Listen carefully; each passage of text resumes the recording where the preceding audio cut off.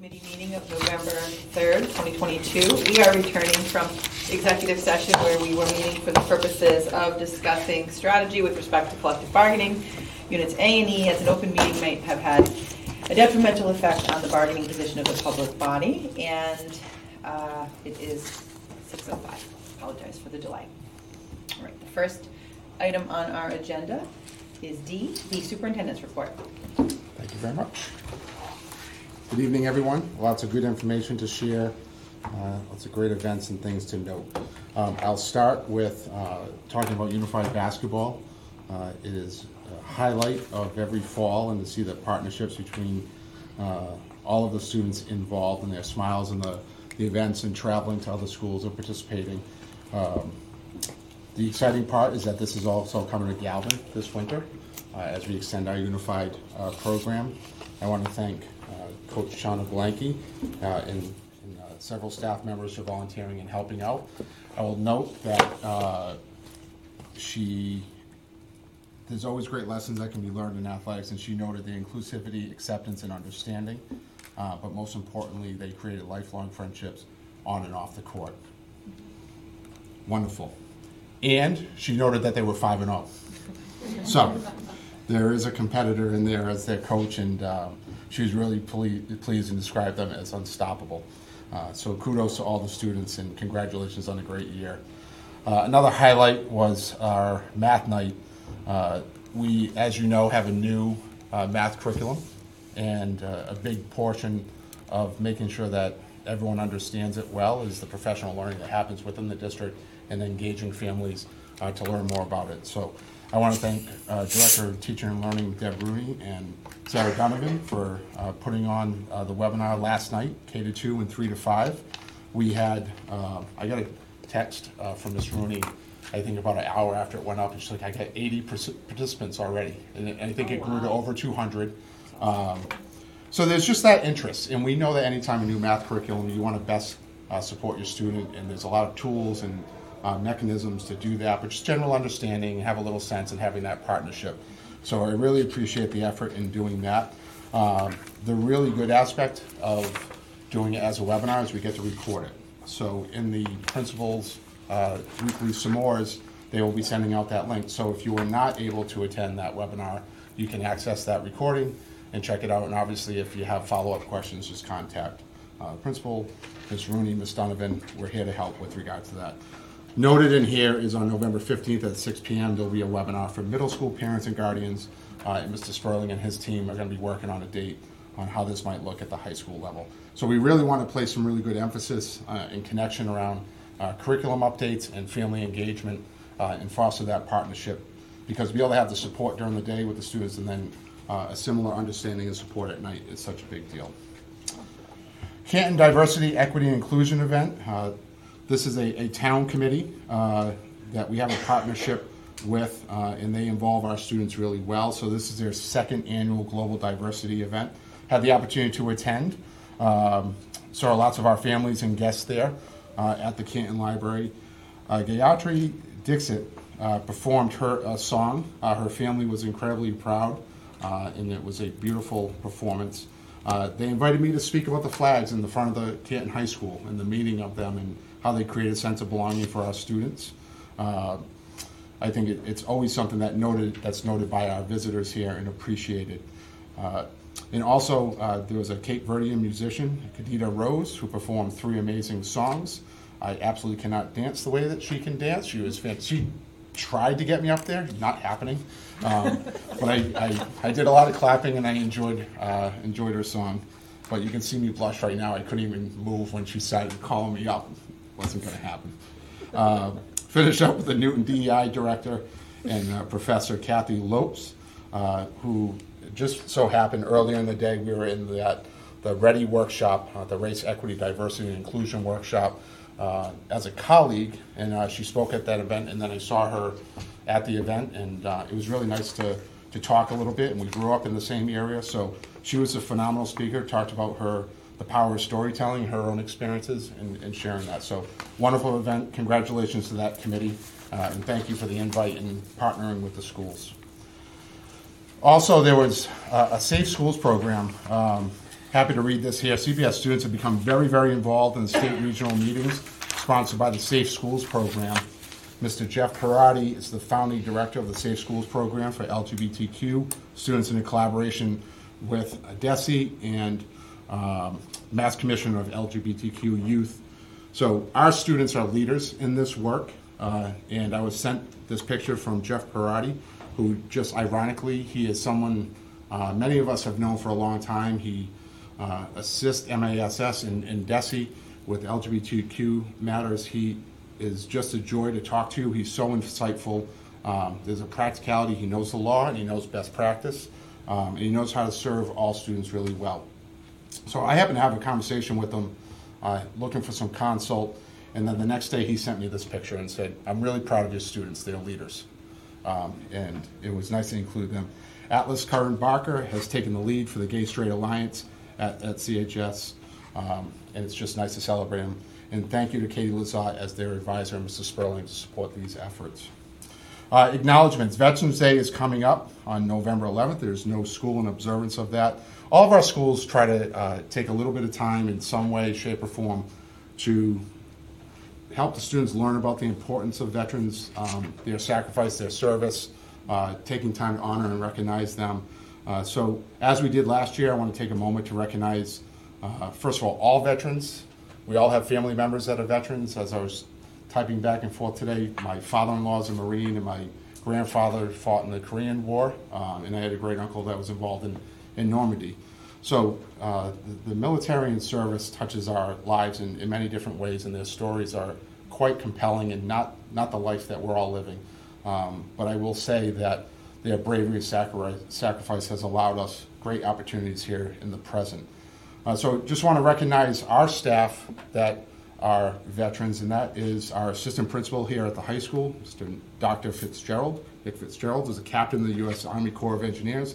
He served 4.5 years at Fort Wainwright in Alaska, Camp Edwards, South Korea, and Fort Knox, Kentucky. Thank you, Dr. Fitzgerald.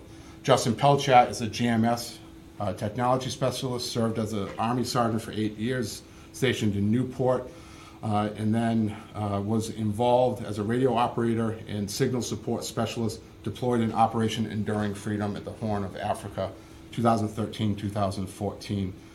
Thank you, Justin Pelchat. Katie Healy, our CHS robotics teacher, graduated from the U.S. Coast Guard Academy and served in the Coast Guard in active duty for 10 years and a reservist for 3 years. Lieutenant Healy captained many of the ships, the cutter ships, up and around Portsmouth, Virginia, all the way through New York City. And I think, if I remember correctly, I served in the Coast Guard, cutter Bittersweet in Woods Hole, Massachusetts. If you've ever been to Woods Hole, it has a great presence for the Coast Guard. So thank you, Lieutenant Katie Healy. And Eric Kasevich, he's our CPS resource officer, and he oversees all of our elementary schools.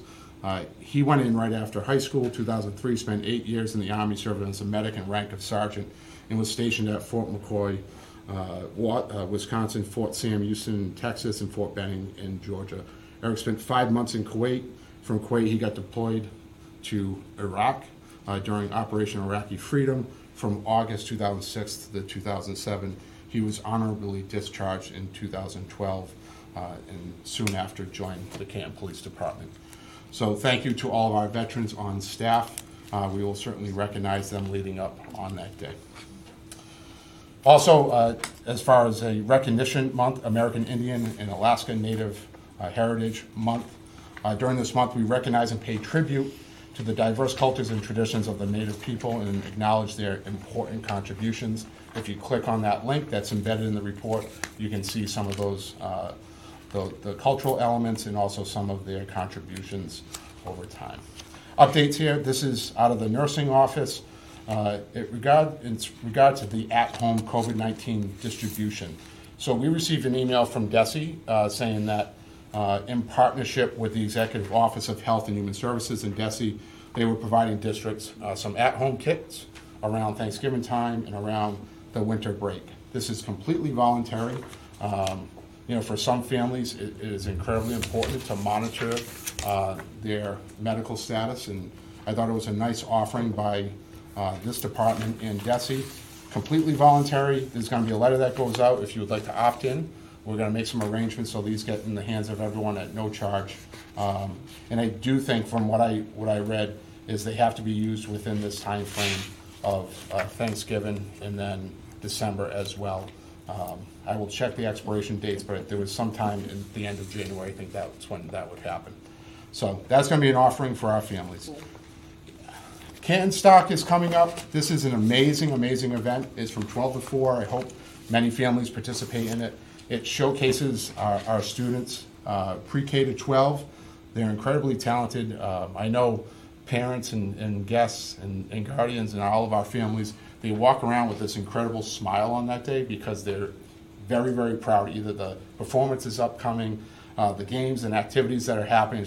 It's a really great environment. As I think the article in the paper said today, it's like Woodstock without the rain, mud, and chaos. It's a beautiful day.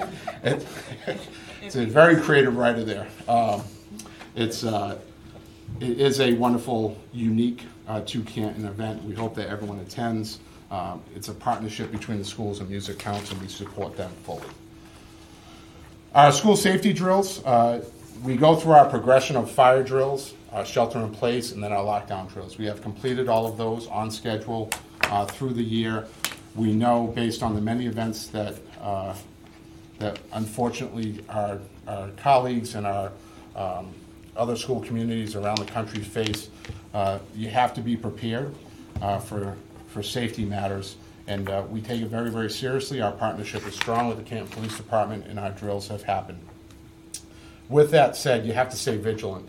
So one of the things that we instituted this year is just walkthroughs with our SROs and our administrators to take a look at the building and look at things through the lens of a police officer. And we look at egresses, communication lines, videos, best practices, try to be available for folks that might have questions. That was done at the start of the year. Now that all of our drills are done, we have asked our SROs to make another time where they do a walkthrough with another administrator just to keep getting a sense of the building. We don't want events around the country or anything that's happening here for us to have a lag in us examining our facilities and having utmost practices that are safe. So that's ongoing in conjunction with the police chief Rafferty.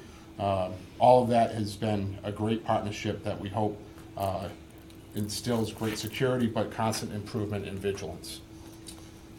We have the National Honor Society for Indicators of Excellence. We have National Honor Society induction that's happening on Wednesday, November 9th next week. That's at 6:30 in the CHS auditorium. That is in recognition of scholarship, leadership, character, and community service.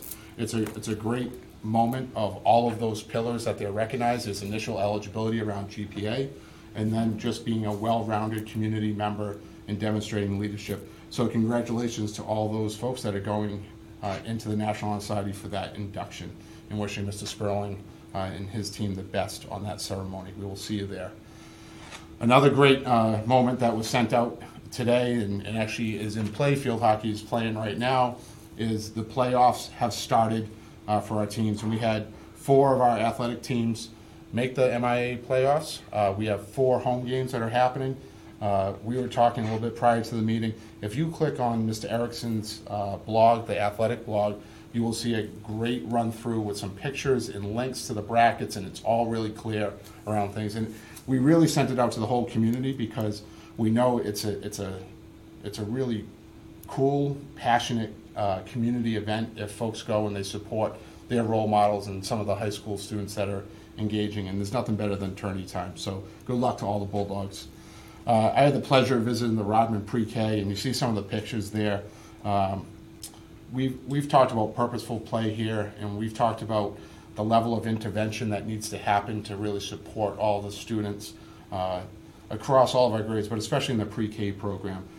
And after walking the classrooms with Donna Kilday, our director, who's doing a fabulous, fabulous job, I said that staff must be exhausted just watching them be attentive to it. And we have some staff here.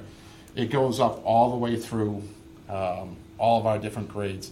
If you do the job right, if you're really attentive and doing the interventions and differentiation right, and just enjoying the students, you go home, you must be just exhausted.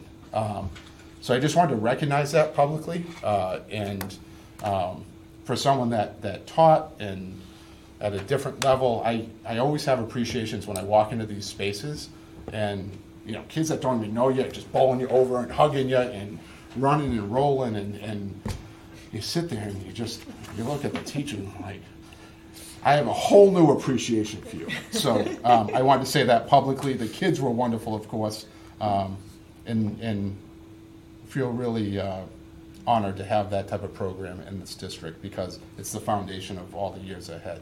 So with that, just some events coming up. As I said, this Saturday, Canton Stock. We have no school on November 8th. There are elections that are happening here on site as usual.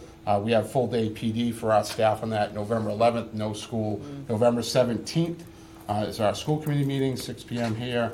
Then November 18th, this is a pay attention one as far as pre-K to 8. High school is a full day. There's conferences on that day at those different levels. And then we're really looking forward to the November 18th to the 20th. That's the fall play here in the auditorium. 7 o'clock on the 18th and 19th, 2 o'clock on the 20th. That's my report. Thank you. All right, thank you very much. There's so much chock-full in there. Really excited. I noticed we also want to say that November 23rd is Thanksgiving break. Yep, that's on the back. Thank you.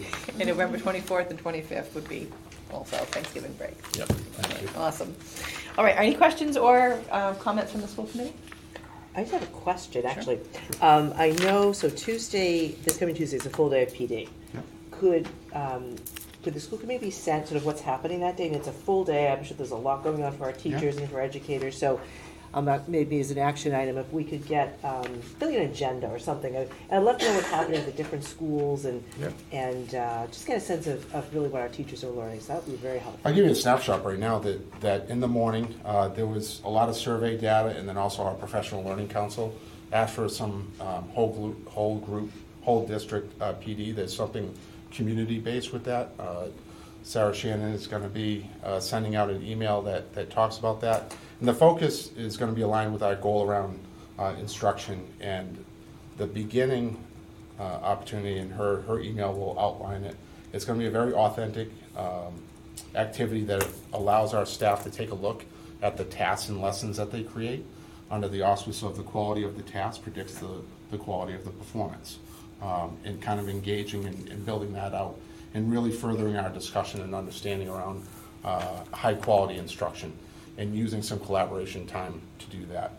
So from there, without getting into too many particulars in the middle, there's then going to be, they're going back to their departments. And that's going to be a wide range of different activities, and I can get more specific later on with that. Perfect, that'd be great. Thank no you. problem. Awesome, terrific. I mean, that might be something that in the future we could do as a highlight in our superintendent's report. If it's coming up, we could just add it as maybe an indicator of excellence or something. Sure. Just what's going on. Yeah. That might be interesting to all. Yeah. Couple of things. First of all, I attended the 3 through 5, grades 3 through 5 math night last night. Thank you so much. I thought it was so superbly done right from the beginning of the explanation of what was being considered for the programs, the full process, the overview of all the considerations, what was recommended from different groups, what wasn't recommended, what didn't rise to being recommended, and then just a full description of everything. I thought it was really eye-opening, but yet to the point. There wasn't superfluous things, but it was all very meaningful. And I also love, as you mentioned before, Superintendent, that it's recorded. So, and I know you mentioned last night on that as well. For anyone that wasn't able to attend, that it will be in the s'mores from the principals for it. So thank you to both of you that led that. I thought it was exceptional. And I know there'll be a follow-up too of the materials for it. So that was one of the things I had. For MIA tournament time, I just have to add to it that all these first 4 games start in Canton. So no excuses for people not being there to cheer them on. Okay, that's it. That's great. Thank you for those. Other questions or comments? All right. Hearing none, let's move on to the next item on our agenda, which is E, our teaching and learning report. We have Miss Jackie Abrams here, along with some other colleagues and folks to talk to us about changes in the dyslexia screening laws and also to share updates to the literacy curriculum. Welcome. Hello. I brought some guests with me. Miss Samira Morat, kindergarten teacher at the JFK, and Miss Libby Dixon, also a kindergarten teacher at the JFK. So they're going to sort of help me out here tonight. It's nice to see you all again. I'm here with some new information related to some updates on the dyslexia screening legislation. Recently, Massachusetts approved changes to General Law, Chapter 71, related to how do districts screen for students who may be at risk for dyslexia. So I mentioned at a previous meeting, the screening doesn't identify students with dyslexia, doesn't diagnose, but it definitely does look for students who may indicate potential signs of being at risk for dyslexia. Some of those indicators include the ability to rapidly name things like pictures, colors, or the names of letters. Also, specific weaknesses in the area of phonological awareness, so the ability to manipulate sounds, discriminate between sounds. And so that law had been in place previously, and now I just want to highlight the specifics of the changes to the law that will be in effect as of July 1, 2023. So previously it was all students K through 2 must be screened 2 times a year. The law as of July 1 will require that all students K through 3 are screened 2 times a year. A new change is that parents must be notified within 30 days of the screening.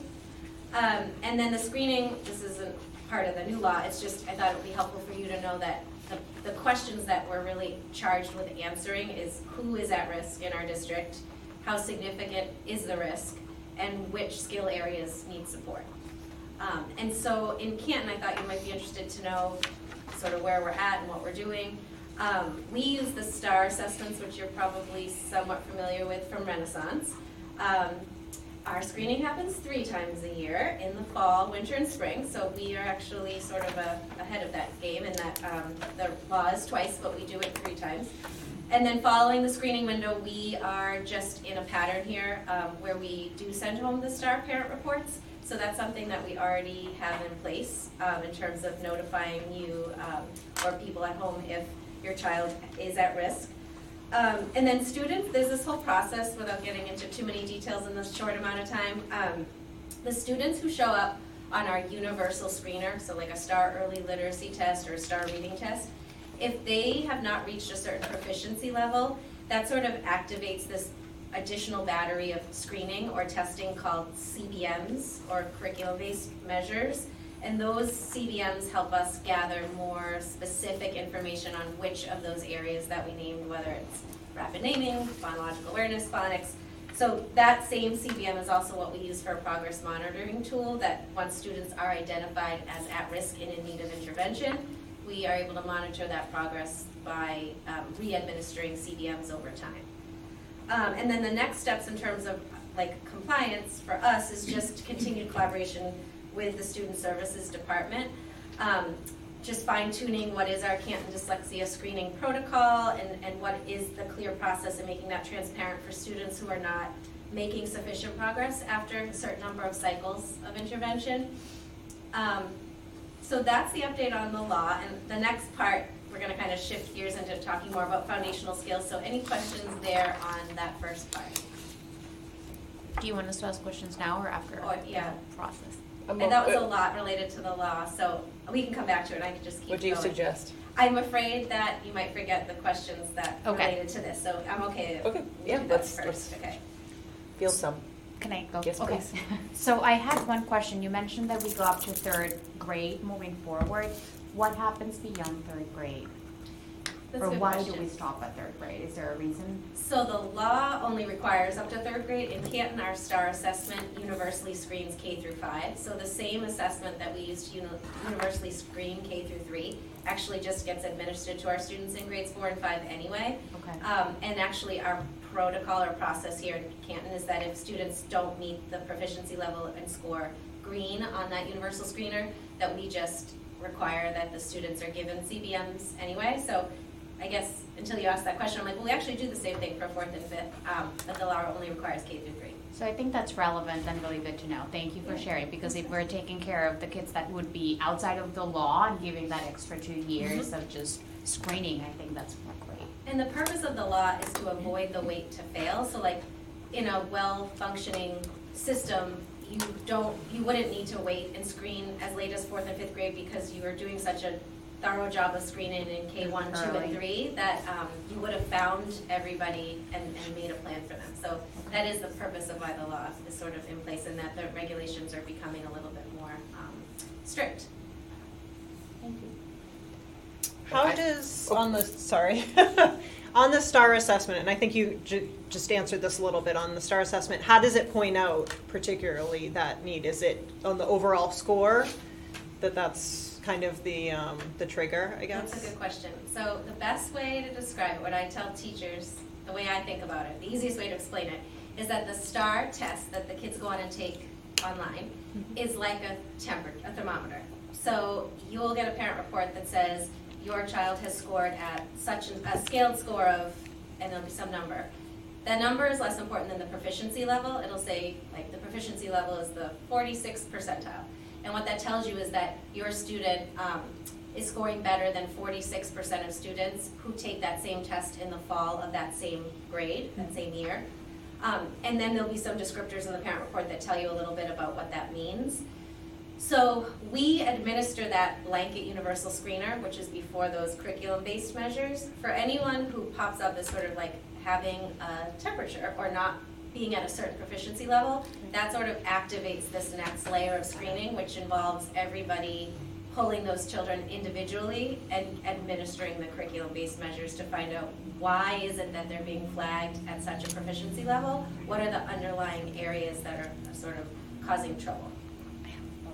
Yes, Okay. please. Go ahead. I have a follow-up question to what you were describing. So what happens for children that might be flagged, but maybe not for dyslexia, but for other reasons? Could be that they're not proficient in English, or other reasons that they might be flagged. So it's kind of a complicated answer.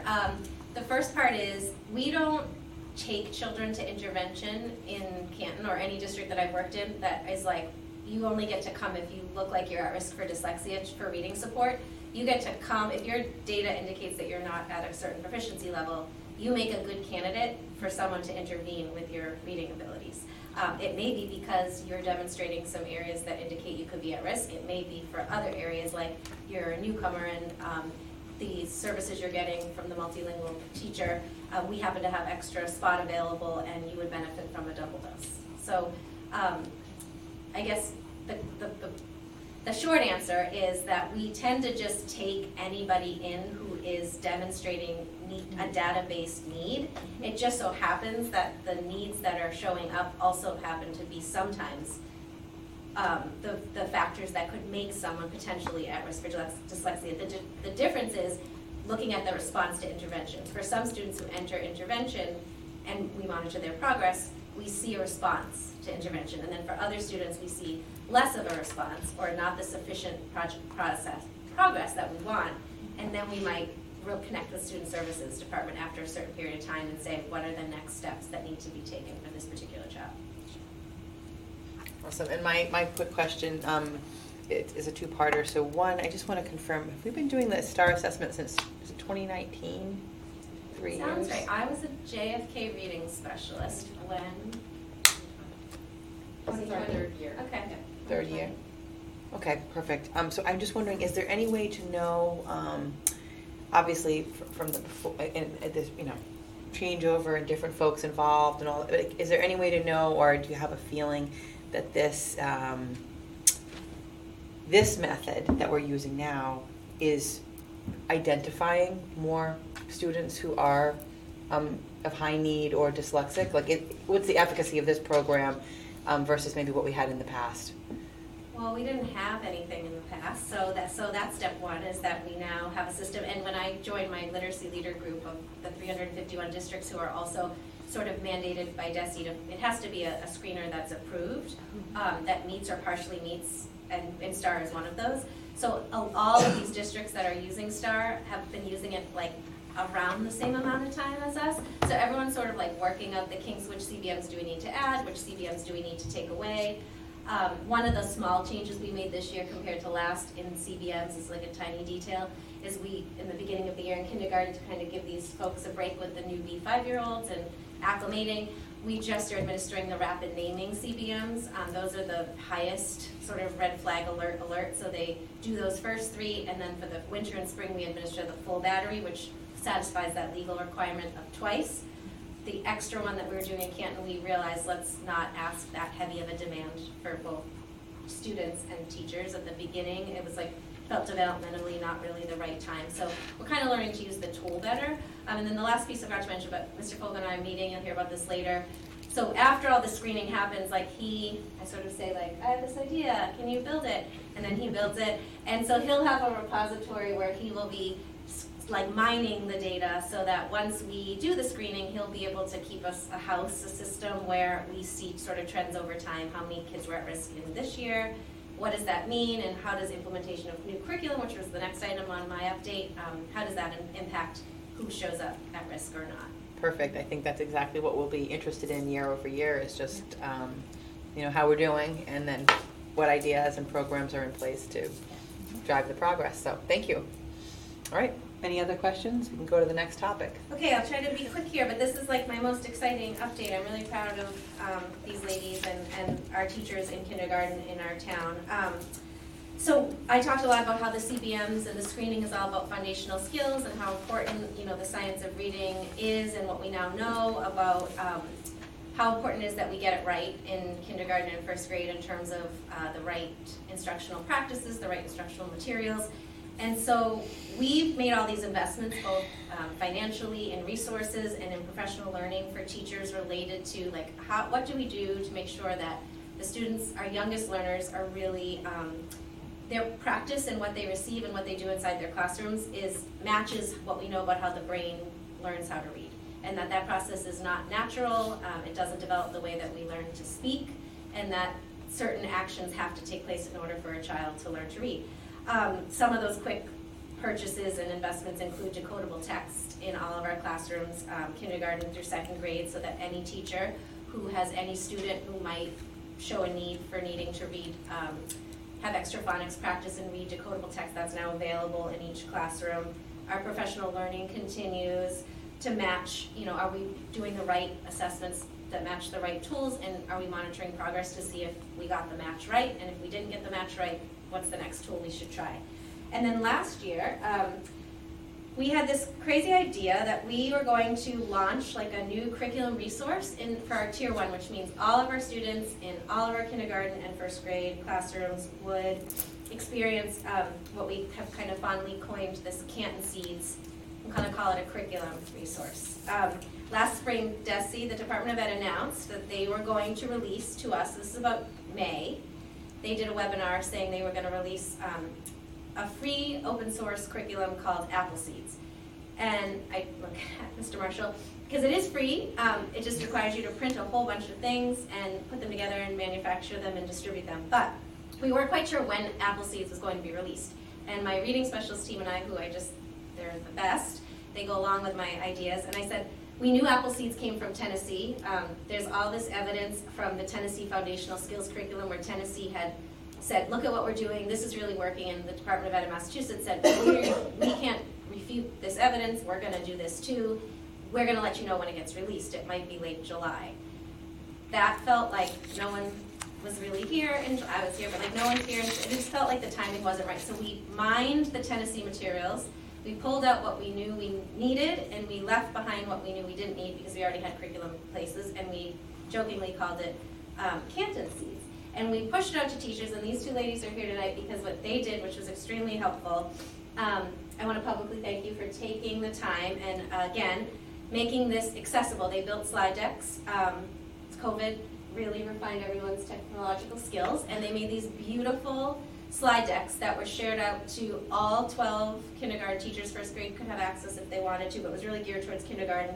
And these slide decks just made it smooth and easy implementation of this foundational skills curriculum. It taught specifically and explicitly what's the letter, how do we form it, which direction do we make the lines, and when we make this letter, what sound does it make, and repetition, repetition, repetition.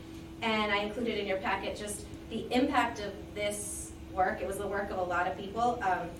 It just solidified that like phoneme grapheme connection that kids need to get going with the before the reading part. And that was this is when Ms. Moore students in your packet, that was 1 month difference. They came in and the child wrote his name, that was the left image, in September 8th, I believe it was. And October 8th, after 1 month of Canton Seed slide decks and fabulous teaching and lots of learning, it was really impressive what the child was able to do. He wrote, "I was playing inside with my cars, with my family, and then I cleaned up at the end." The end. It's really the end. And so Goosebumps for a kindergarten teacher. yeah, To and see that in a anything you month want to is- say about your work with Canton Seeds, or what? Anything? We definitely loved it, and we didn't love it at first. When we first opened the binder, we thought, oh, how are we going to fit this in?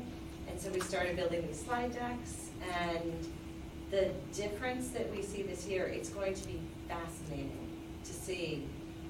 These kids really need explicit how to hold your pencil, how to sit in your seat properly, how to sit to write, how to have your paper tilted.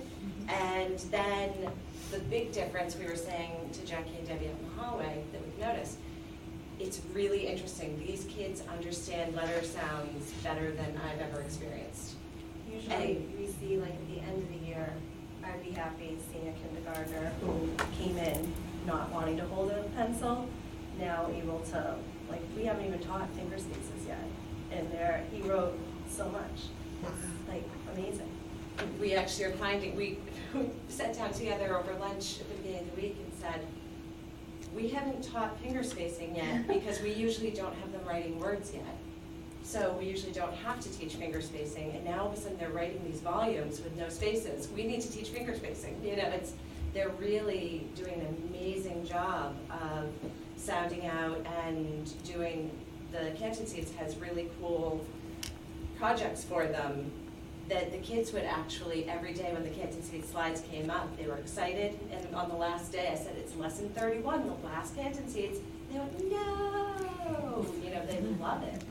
So it's, I'm happy that we did It it. had an infusion of lively letters built in there, which is just, Move your mouth. what your mouth's supposed to do. So it's just really great. I thought that would be a nice update for you guys to hear as we're talking about importance of foundational skills for our youngest learners.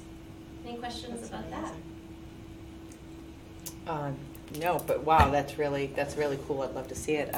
Questions, comments from the committee? Yeah, I have a couple questions. So thank you for coming before us tonight. In terms of the purchase of decodable text, the reason I ask this question is one of the school committee's jobs is to review the warrant. So I've had some conversations with Mr. Marshall about different things that we're purchasing. So maybe this is a conversation for another evening, but I'm curious in terms of the supplemental text we're purchasing. Is that to complement the Readers and Writers Workshop? Is this the phonics piece that we're talking about? I want to make sure I fully understand your question. Uh-huh. So you're asking, where does the decodable text live within the Reader's Workshop? Yes. Yep. Okay. So decodable text is the first type of text, like when you're learning the code, Mhm. you should be applying it in text that's controlled. And Right. another synonym for controlled text is decodable text. So what we found is that our schools we had more predictable pattern text in a lot of our buildings, like the books that, they were very popular in lots of schools for lots of years, like I like the bat, I like the ball, I like the sun. That's a predictable pattern text. When you put that, I like spaghetti. When you put that in front of a non-reader, spaghetti's gonna pose a problem, right? So the decodable text, teachers didn't have something instead to offer. So those, we call it like the teacher table. So those materials now live in each classroom, kindergarten, first and second grade, at the teacher table. So that in kindergarten, we actually didn't buy any level text for them this year because we had enough. We only bought decodable, so that those are our youngest students who know the least amount about the code. So after the teacher does a mini lesson in Reader's Workshop about the importance of having stamina when you read, what we put in front of kids to go and read is actually different because we were able to purchase this type of material. Yeah. So I'm curious, and this is going up through K-2. What about our older readers? How are we supplementing? Are they getting decodable text, or what do you do for the older readers? Because again, that third grade is that turning point. Yes, there's tons of online. The amount, so the ratio of kids, like when you look at Tier 1 instruction, it usually works for about, in our district, our data matches this, that like 80% of our students are responding and able to access our specific grade level material. So if you look at 4th or 5th grade, for example, if we have 20% of our students who may not be yet at that proficiency level, we definitely have access to there's lots of online resources with decodable text, but that's what our professional learning is with our in-school-based coaching is, what do I do? Because I was with a 3rd grade teacher today, like, I'm not used to teaching phonics in 3rd grade. So when I see kids whose data tells me that's what they need, where do I get decodable text? And that's a good question that you ask, because those are the conversations that are good ones that we're having. Yeah. Because that's that matching the right resources to the student need. Sure. So then maybe, I'm curious if it would be the interest of the committee to get, maybe at some point, a deeper look at, again, how we're addressing the older kids, and then the pieces that the district has purchased to supplement. So I'd be curious, I don't know if the rest of the committee would, just getting a little bit of a deeper dive in a separate presentation about how the decodable texts are working, how the different resources we're pulling. Heinemann was one of them we talked about. There's a couple of different ones. So there wouldn't be a lot of purchase of decodable text for the upper grades. Okay. It's not really an appropriate resource for upper grades, so that one would be tough to present on. Sure. But we could absolutely talk about like the Spelling Connections program that was purchased for upper grades. Yeah. If that's something the whole committee is interested in hearing about. Yeah. That'd be Oh, yeah, so for sure, we're definitely always interested in deep dives into the different aspects of curricula, just to have a better sense of how it works, and I think,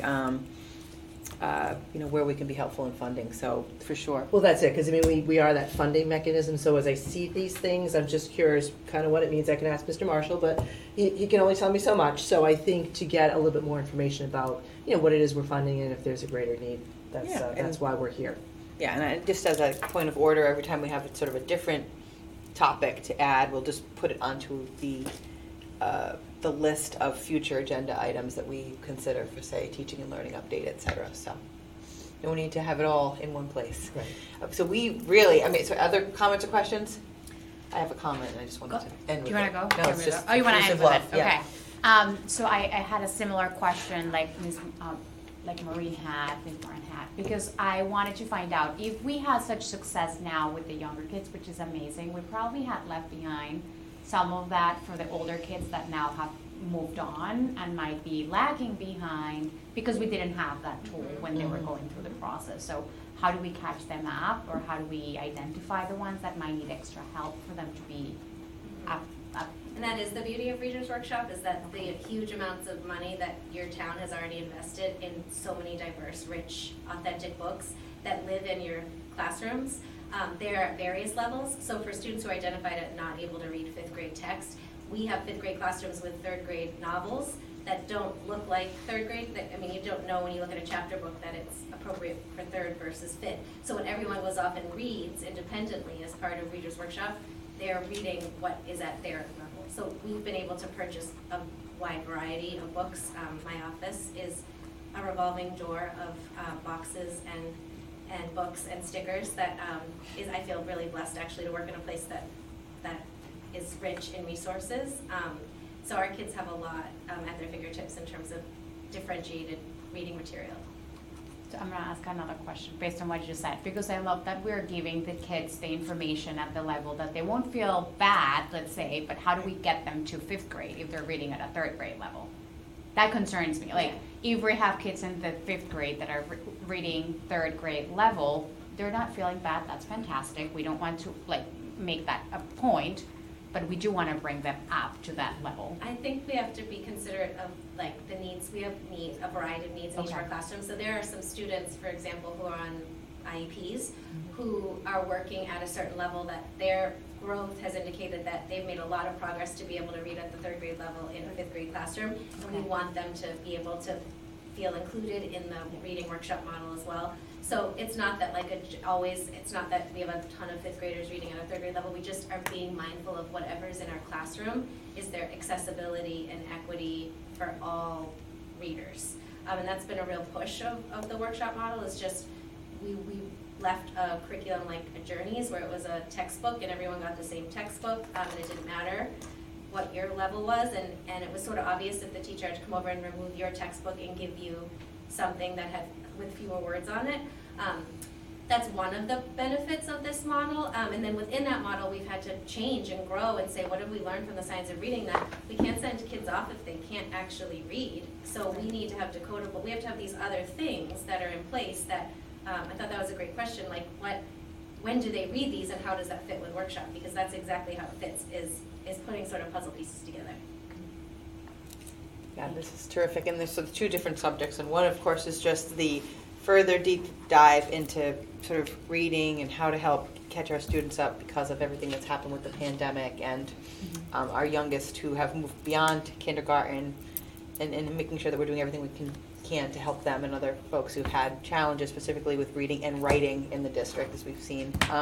But what I wanted to mention to our teachers is just, I think it's just fabulous, first of all, that you're here, but secondarily that you mentioned that you took and implemented and created this curriculum in addition to everything else that was going on. Your first reaction was, how will this apply? And then it sounds like you were able to figure a way through it by sheer will, which sounds like outside the classroom, outside your paid days, to create these slides that then become a resource for the entire kindergarten, which is fabulous. Because usually what we hear about are obviously these pockets of excellence, and we always ask kind of the same question: how do we spread it across all the schools, and how do we learn and find out whether or not this is working as well as something else? And it sounds like it's already having tremendous effect, and we'll be really interested to hear, kind of as a point of order in the future, how this is working, and if you do continue to see the kind of growth that it doesn't have to be, not everything is a magic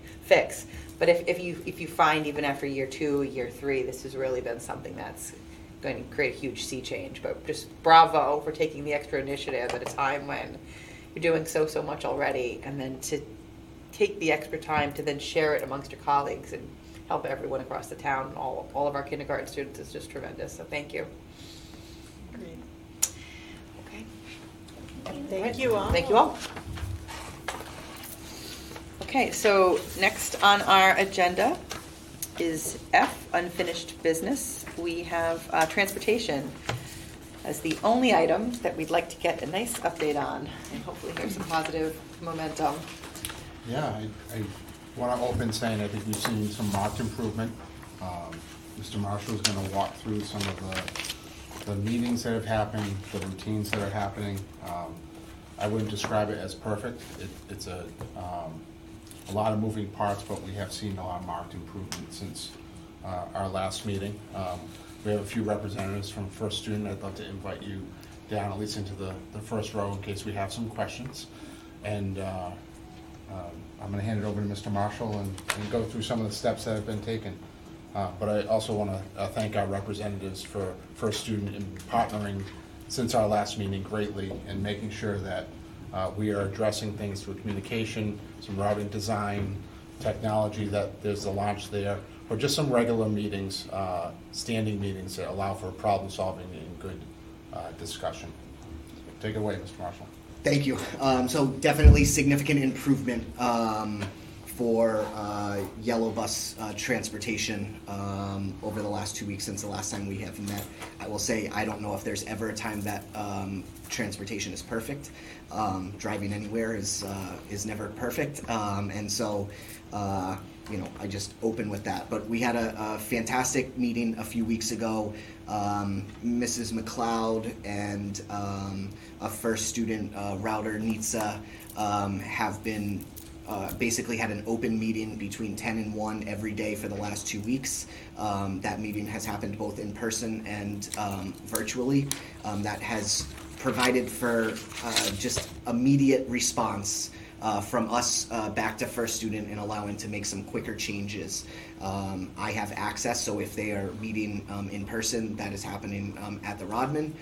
If they're meeting remotely, I have access to jump into that meeting at any time. So, Ms. McLeod is able to text me and say, we have a question that we want to run by you, and we've been able to make some very quick decisions that previously were taking a day or two before we were kind of getting back. So that has really helped us to get our routes to where we think that they need to be.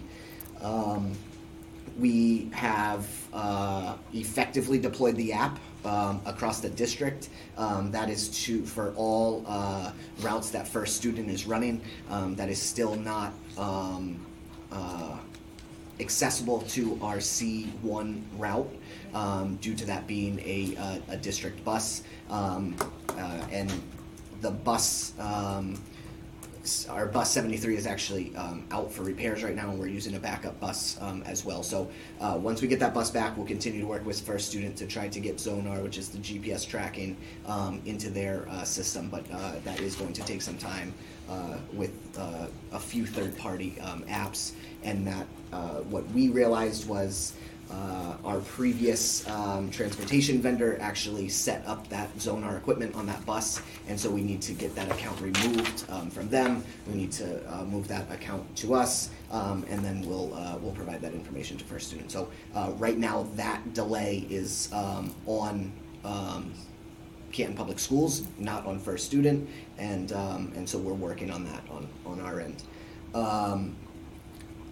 Here with us today is Area General Manager Jessica Quint and Senior Location Manager Barbie Doherty. The three of us have a standing meeting every week. As I said, that meeting starts at 10 o'clock and goes as long as it needs to go. I've cleared my schedule on Tuesdays to make sure that happens, and that will continue for the remainder of time until it doesn't need to happen. In some cases, we hope that, a 15-minute check-in is great and we move on. But longer meetings have been necessary, and we're making progress, and we're getting items implemented, which has certainly helped. Most of our routes, I would say, we have them now to where they are manageable within the time frames and the expectations. There are tweaks that need to continue to happen, and we are making those daily. As we said before, every time you make a change, that change impacts somewhere else. And so when you continue to make multiple changes, we have to make tweaks in other places. So we will continue to work through that. Significant progress. Email, phone communication from parents has slowed drastically. I think that is a sign that we are in a much better place. Last time we met, we were talking about additional administrative support and response times. I'm not aware of any instances where we have not responded within just a few hours, to any parent concerns. And so, we did make some movement internally to make sure that we were getting back to everybody about 2 weeks ago, but that's really slowed. And so Mrs. McLeod now is really able to handle, I would say, 95% of the messages that are coming in. And we're seeing what is a typical level at this point in time.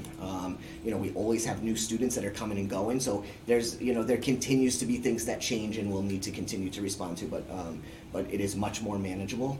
I would say that Mr. Folan and I are back to our regular jobs and completing the tasks that we need to be completing.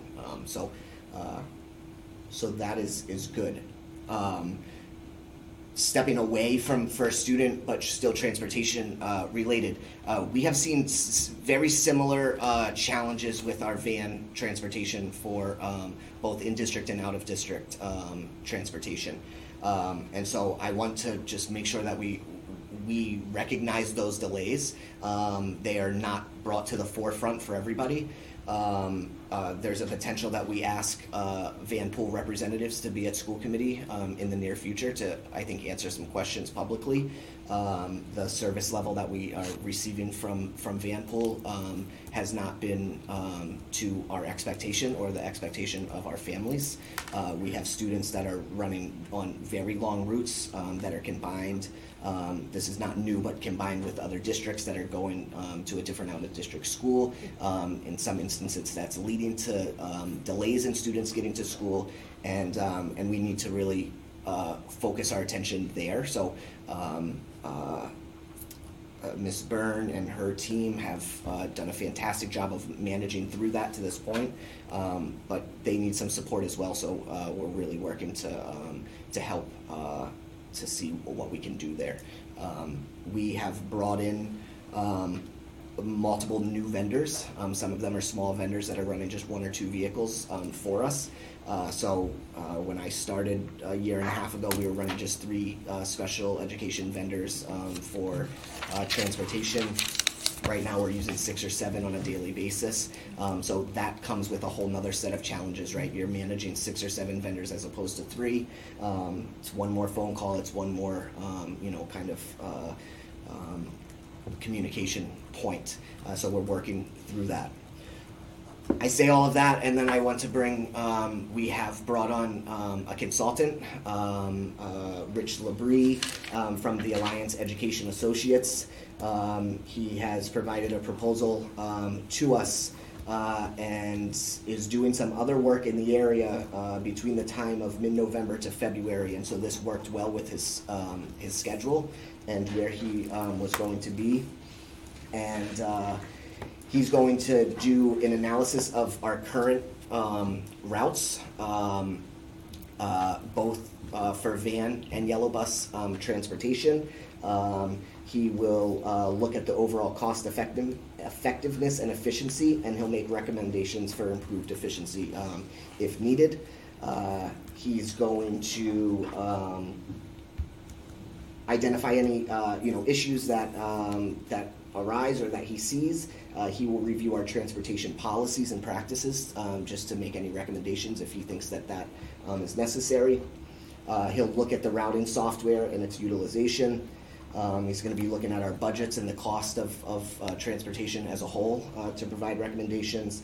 He'll review our district-owned vehicles and give us a little review there. Looking at capital for replacement of those vehicles if necessary. And then he'll just review future requirements and any anticipated district redistricting plans. Not necessarily redistricting, but he's going to do some analysis for us in terms of getting our elementary schools on a single tier, same start time, what he believes that we would need in terms of additional transportation resources and what the costs might be of that. So he'll also review, our current contracts, bid process, and provide recommendations back to the committee in terms of what he thinks best next steps are for all transportation moving forward. So again, he'll be doing this work right now between November 15th and February. Thank you. All right, thank you. Is there anything else? That is all I have for transportation. Okay, well, there's a lot in that report. Thank you very much for it. I'm glad to hear that things are looking better. Couple quick questions, and then I have a couple for Ms. Quint and Doherty. But first, last time we met and we talked about the busing situation with First Student, there was some question about the accuracy of data and the ability to use or not use a dashboard that was being provided. And of course, it's not here tonight, but we're hearing that things are better. Can you just provide a little bit more color and context as to where we are and sort of what you're using today? Yeah, so the First Student team, prior to the launch of the app and the district view backside of the app that we're able to access, was pulling manual data for each route, each tier, and providing us information. And so I didn't believe that there was great accuracy within that data, and I said that at that point, and I stand by that statement. Very quickly thereafter, we rolled out the app. I think it might have been actually the same day that I said that the District View app was rolled out, and so we all have now good data, and we're able to see actually where the buses are and where the buses are going, as opposed to just a time that's coming on a simple Excel spreadsheet. So I am totally confident in the data that we are receiving at this point from First Student in terms of school arrival times. The last time that a bus door is opened before it goes to the depot. All of those considerations, I would say, have been resolved. Okay, great. And then, so just knowing that the data is now accurate and you've got more information, what are we looking at in terms of like percent on time, the average length, or the maximum? Actually, no, I don't care about the average. So the percentage not on time is really what I'm interested in, and that's 5 minutes before the start of school. Interested in the longest length of time a student is on any of our buses, and then just general updates on safety concerns. And I'll start with you, Mr. Marshall, and then ask our guests to talk about those things. Yeah, so it depends on the day, right? And we've had some pretty tough traffic mornings. 3 accidents, I think, Monday morning. So there's, I would say, a majority of the morning, we are 100% on time and getting students to school. The instances where that has not happened, there's been some, what I would say, like real reason behind them, right? Sure. Where before, it wasn't like we were saying traffic, but it was like, well, you know, when 3 or 4 buses aren't showing up, you know, prior to bell time, that's not necessarily true. You know, contractually, it's a 5-minute time. We're all working towards 10 minutes. So I would say in the morning, we have we're getting to that point. This morning, I think, being our best morning, I think all buses, you know, we're meeting that mark. So we're getting there. In terms of length of time, I'm not aware of any students that are that a route is taking an hour. We still have some instances in the afternoon where it's approaching the hour mark from dismissal. So it's not that a student is on a bus for an hour, but still some cases at the Hanson School, you know, dismissal at 3:20, bus not arriving to the Hanson until 3:40. That's already a 20-minute window, and then you know, a 40-minute ride there. That is, we're working on that, and it's continually improving. And it's route by route, bus by bus, that we're seeing those improvements, and we'll continue to work on those until we get those times more manageable. In some instances where Luce and St. John's routes are combined, you know, we have some St. John's family students, you know, that again have been on a longer ride because of the way that route's going. It's a Luce route, which is going to a specific area of town. All of the St. John's students are not necessarily going to the Luce district. And so they might be going to a different part of town. In some instances, we're picking up 1 or 2 students at St. John's. It is not always in our best interest to change that route completely. And so those students, you know, we're seeing some longer times there, but I'm not aware of any routes that have been over an hour, that was our first goal, and now we'll continue to, you know, to work from that. And I think actually most of the routes are relatively short. Yeah. I would say between 25 and 30 minutes on average. Now there are longer routes, and Mr. Marshall made the point, especially those routes that have 2 different stops. There will be some students that are nearing that hour mark from dismissal, but those are far and few between. And it's mostly the Luce and the St. John's where there'll be a handful of students towards that end that might be there. But I'm not even 100% sure that they are, because they get on the second stop, not on the first stop. So I even think some of those, the route length might be long, but I don't think those students are running through that, because they go to the Luce district and then they go to St. John's. So I would think most of your routes are actually pretty short in my experience comparatively to other districts. You're actually on the bus a lot shorter, which is great. Okay, awesome. Well, thank you, Ms. Quinn. Can you talk any of our guests about the safety concerns that we've heard? I don't know. First of all, have you been tracking along with the school committee meetings? Have you been able to watch the recordings of the last couple, so we don't need to relive those? Perfect. So if we're here now, some of the safety concerns that we have heard about, overcrowding on the buses, behaviors on the bus, bus drivers unable to intervene because obviously they're driving the bus. They're concerned about that. And so I'm not looking really to, find blame, but solutions. And like, where are the areas that we need to work on to make sure that, and what can we do about that? Monitors, what do you need? Yeah, so I'm going to talk about the first one, the overcrowding. So when we heard that, we went back and tried to identify where there was overcrowding, and the routes that I think were in question, we had the driver over a couple of days do some counts, and they were had between 38 and 42 students on there, which is, you know, completely fine and comfortable. So we have not, our drivers know to anytime there is any overcrowding, to communicate right away, and we will find a solution, whether it means to go, you know, have another bus come and pick up some students, because we need to make sure everyone has a seat. And there's, you know, when you're routing, our buses are 71 or 77 passengers, but those are elementary school 77, 71. So we're not on the larger students. It's really, we try to do 2 to a seat. So, you know, just something people think about, oh, it's a 77 passenger bus. Yeah, it's not 77 high schoolers to fit on that bus. It's really 2 to a seat. But we don't have any instances from our, you know, we talk to our drivers, and anytime we have a complaint of overcrowding, we, you know, get a driver count from our drivers, just to make sure that, you know, what we're seeing. Because ridership shifts depending on the age, depending on the district. So you might route a number of students that don't actually ride, so we have to just be mindful of that. So all of a sudden we can, even throughout the year, we'll see shifts, like as sports stops, right? We'll see shifts of students, so we're always mindful of that, and the driver will communicate immediately if there's any need.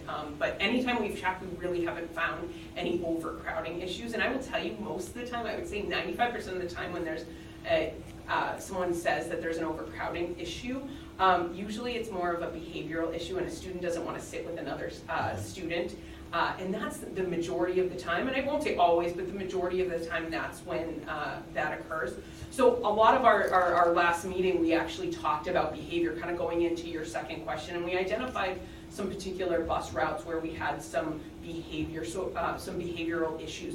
So what we did, we put a plan in place for our safety. We have our safety personnel to ride that route with the driver, to really make sure they have the tools to have a safe ride for themselves and for all the students, and make sure that that's a safe ride for everyone, because that's really important, that we have, you know, good behavior for the safety of everyone on that vehicle. So that's, you know, we're going through, and we've done that with some of the routes already, and as problems arise, we're going to continue to do that. And I know Mr. Marshall said if there, you know, continual issue, he would look to put on monitors where it made sense. So we've kind of identified some of those behavior issues. The other thing, just to follow up, is we re-emphasize with our drivers to make sure they have the write-up slips, so that, you know, it's not just through communication when they drop off the student, that they have a written statement so we can follow up. And the great thing now is that you guys have video cameras, so like if there are behavioral issues, we can go back and see, you know, how did this issue kind of stem from? Where was that?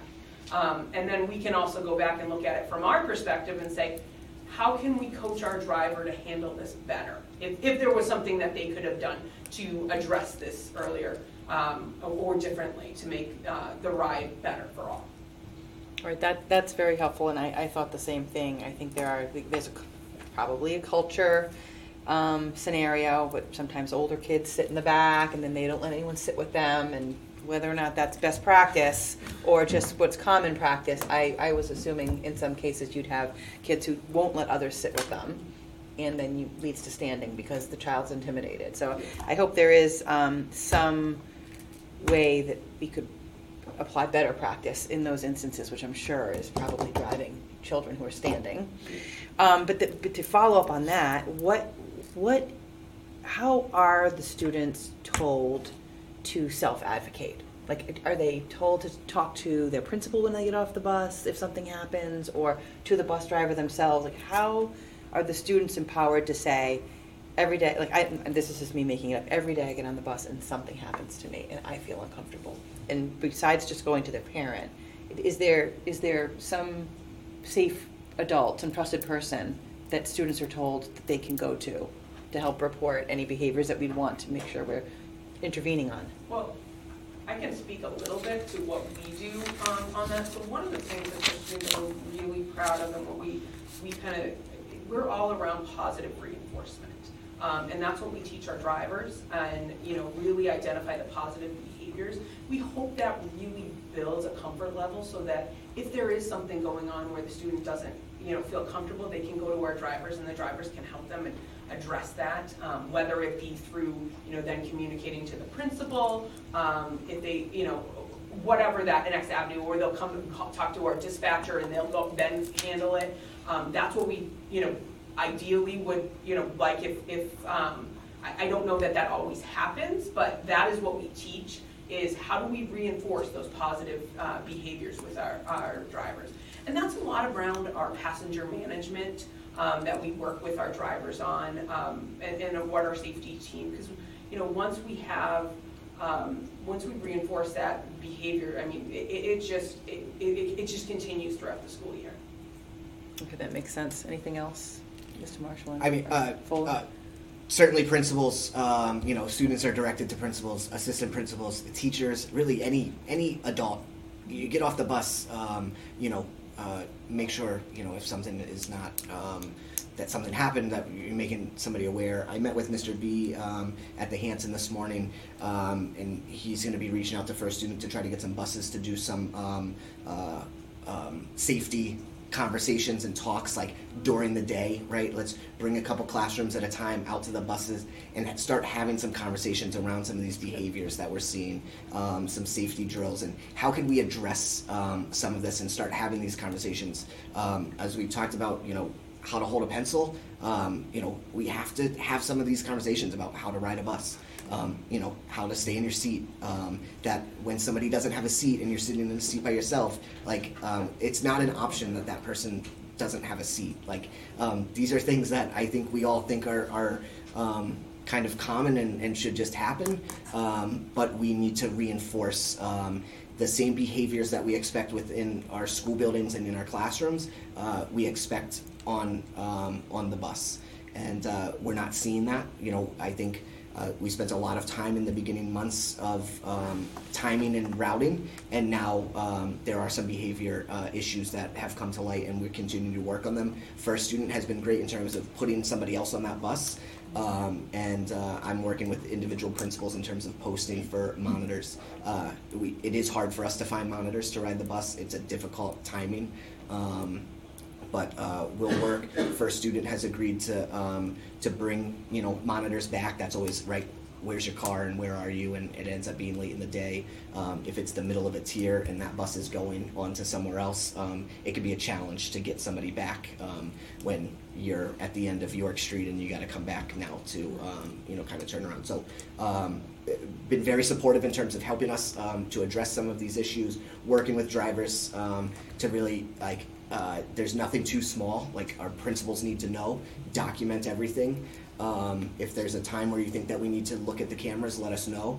And we want to be reviewing kind of everything so that we can make sure that a bus ride is an enjoyable ride for all of our kids. It's never great when you see a kid that had an issue in the morning and they started their day off with a tough bus ride. And then in the afternoon, it gets a little wild. And I've been on more buses this year than I have since I was in school myself. I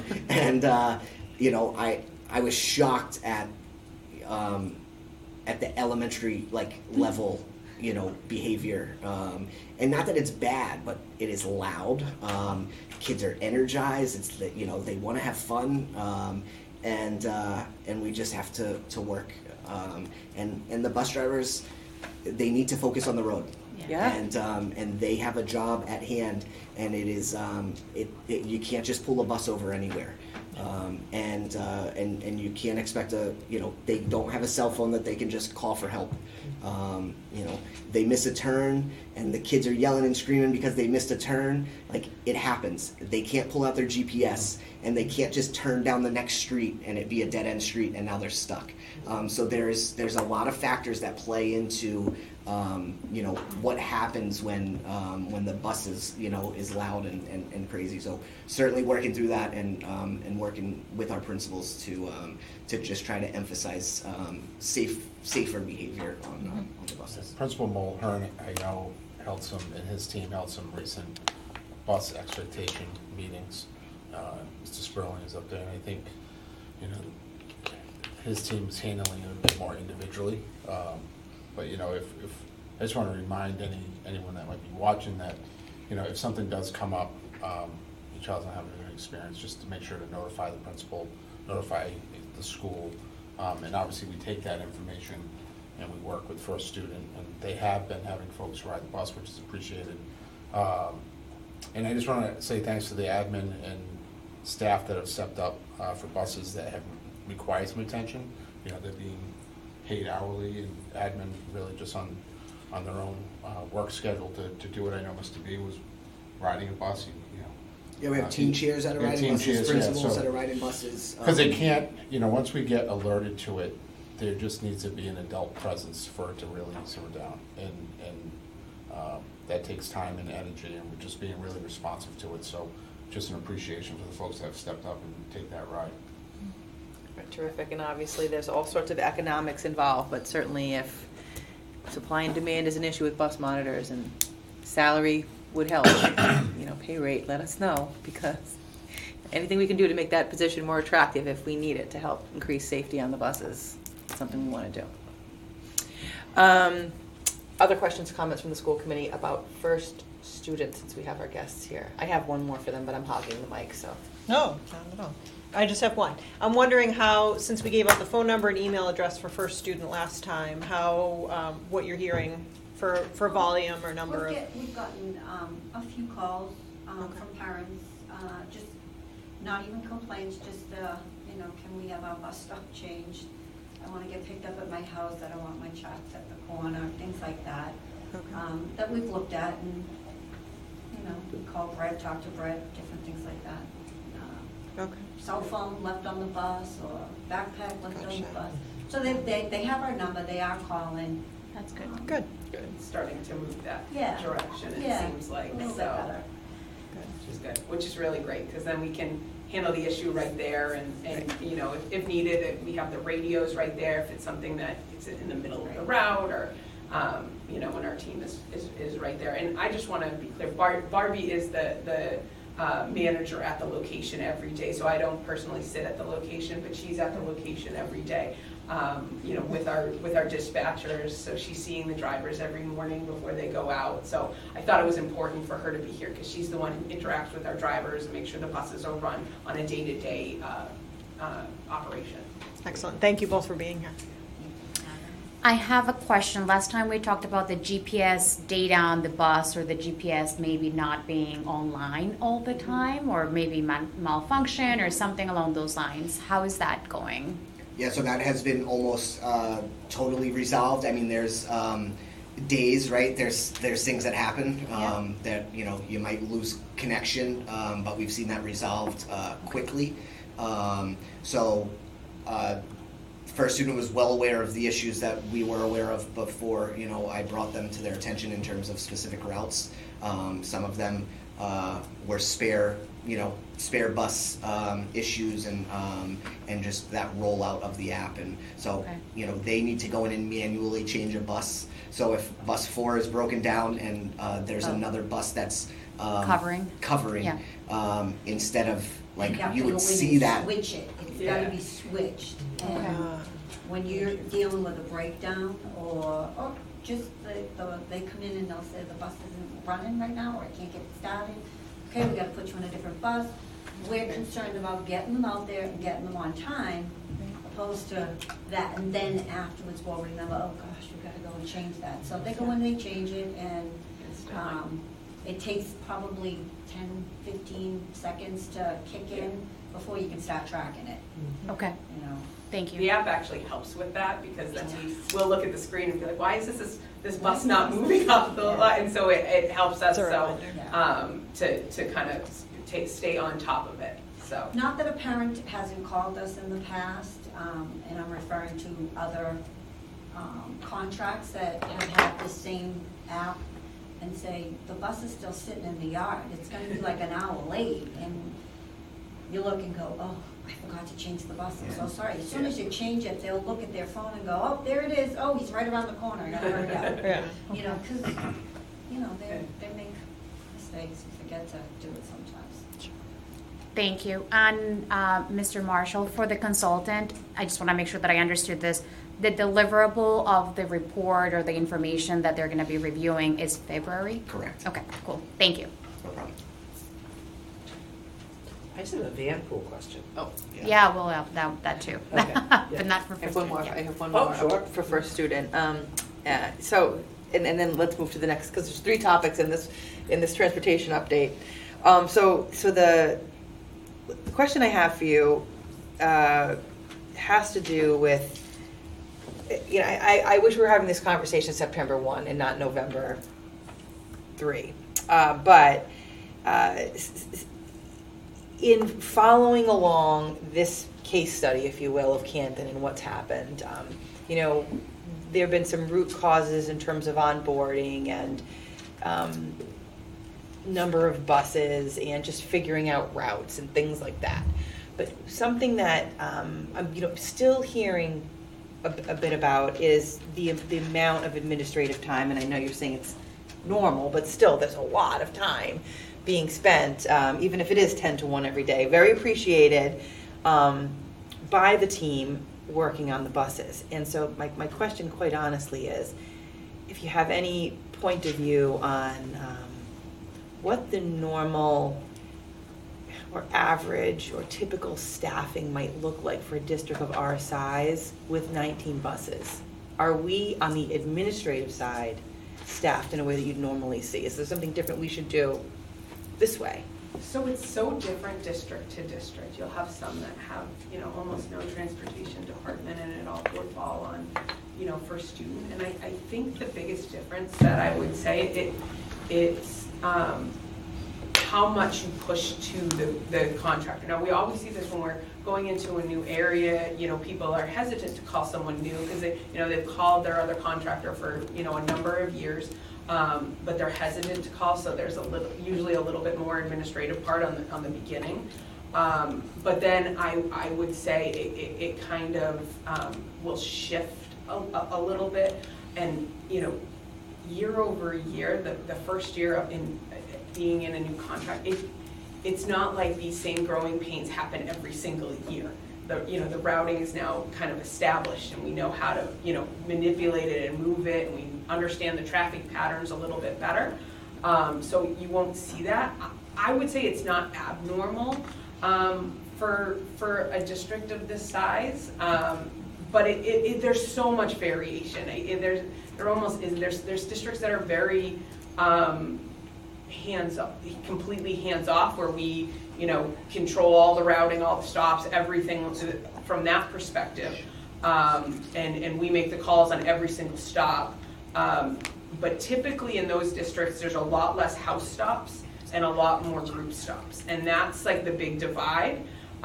When you have more personalized service, which your district has a lot of, and it's somewhat the makeup of the town because there's a lot of busy roads and things. Mm-hmm. There's usually more interactions with the town because there's a lot of talk about, well, you know, does this make sense as a stop? Does it not? Does this warrant a house stop? Mm-hmm. You know, at what point do we, you know, we are very good at first student drawing a line in the sand and saying, okay, these are the transportation practices.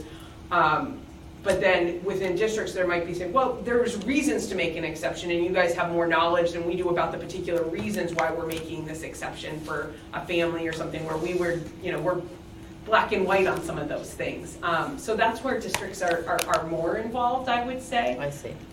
So there's so much variation that I couldn't give you. And then what's becoming more and more, like, places are building bigger transportation departments, and a lot of that is because of, honestly, because there's almost what Mr. Marshall talked about before about, and I know that's the next part of the conversation, it's because there's so many different vendors when you're going through the special education, and it just seems to wrap itself into yellow bus transportation.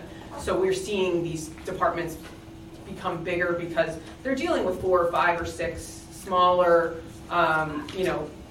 contractors, and then it kind of wraps into us. So there's not a great answer. If you want some specifics, I could look at that and show you like what what other districts are doing and what they have for staffing. Yeah, no, I know we'll have a consultant sort of looking Yeah. at it, and of course, we've been grappling with, and you've been problem solving the whole way, and if staffing is variable and you adjust to that, then I guess, the only other question I'd have, and there may be no answer to that either, is if you could go back and do it again, what would you have changed to avoid being where we are now, which is almost resolved, but at the beginning of November? Like what could we have done different? Yeah, if I would have Started started earlier? this all over again, I would have started our kind of standing meeting from the very beginning as a transition process.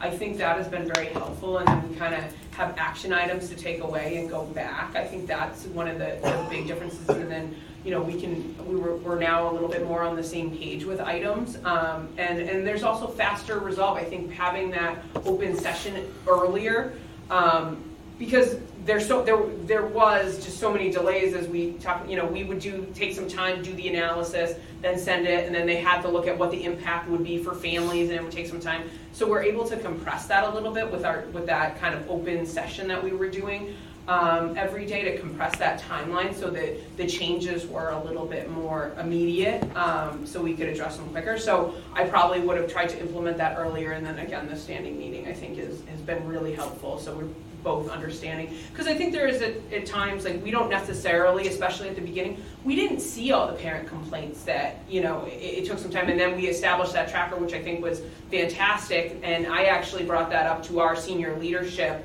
as this is something I think we're missing as far as almost like a project management of implementing a new contract. I think this is great, and I think this should be with our process improvement team. I took it to them and I said, I think this is a great tool that Canton created. I think we should look to, and thank you, Josh, to look to replicate this, because I think it's been great, because it helps prioritize all these action items, because in every district at the beginning of the school, we must get 100 to 200 emails, phone calls, and it's just trying to navigate that. So that helps. So it really does to help prioritize, and then anyone can go in and look at where that was. So I think that was a great tool that really I brought forward to our leadership at our students. So open collaborative meetings, would it have been September 1? Would it have been in August? It would have been in July and August. And we were having routing meetings, but I think there probably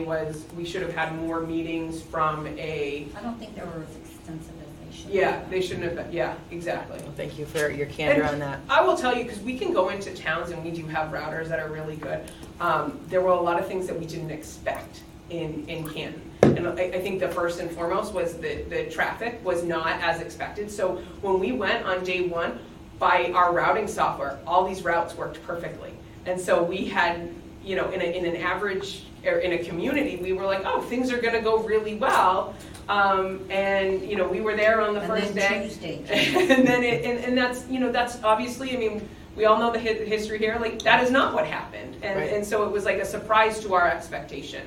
And then so we should have adjusted that a lot quicker. Yeah, you weren't able to quickly understand if it was an anomaly or if it's standard operating in town. That makes sense. Last one.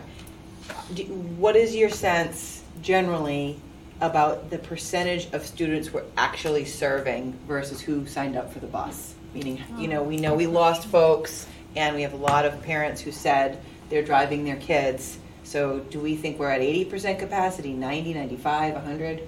So it's very hard, and that's a metric that I've looked to. At the older levels, given the amount of things that happen both before and after school, it's hard to tell.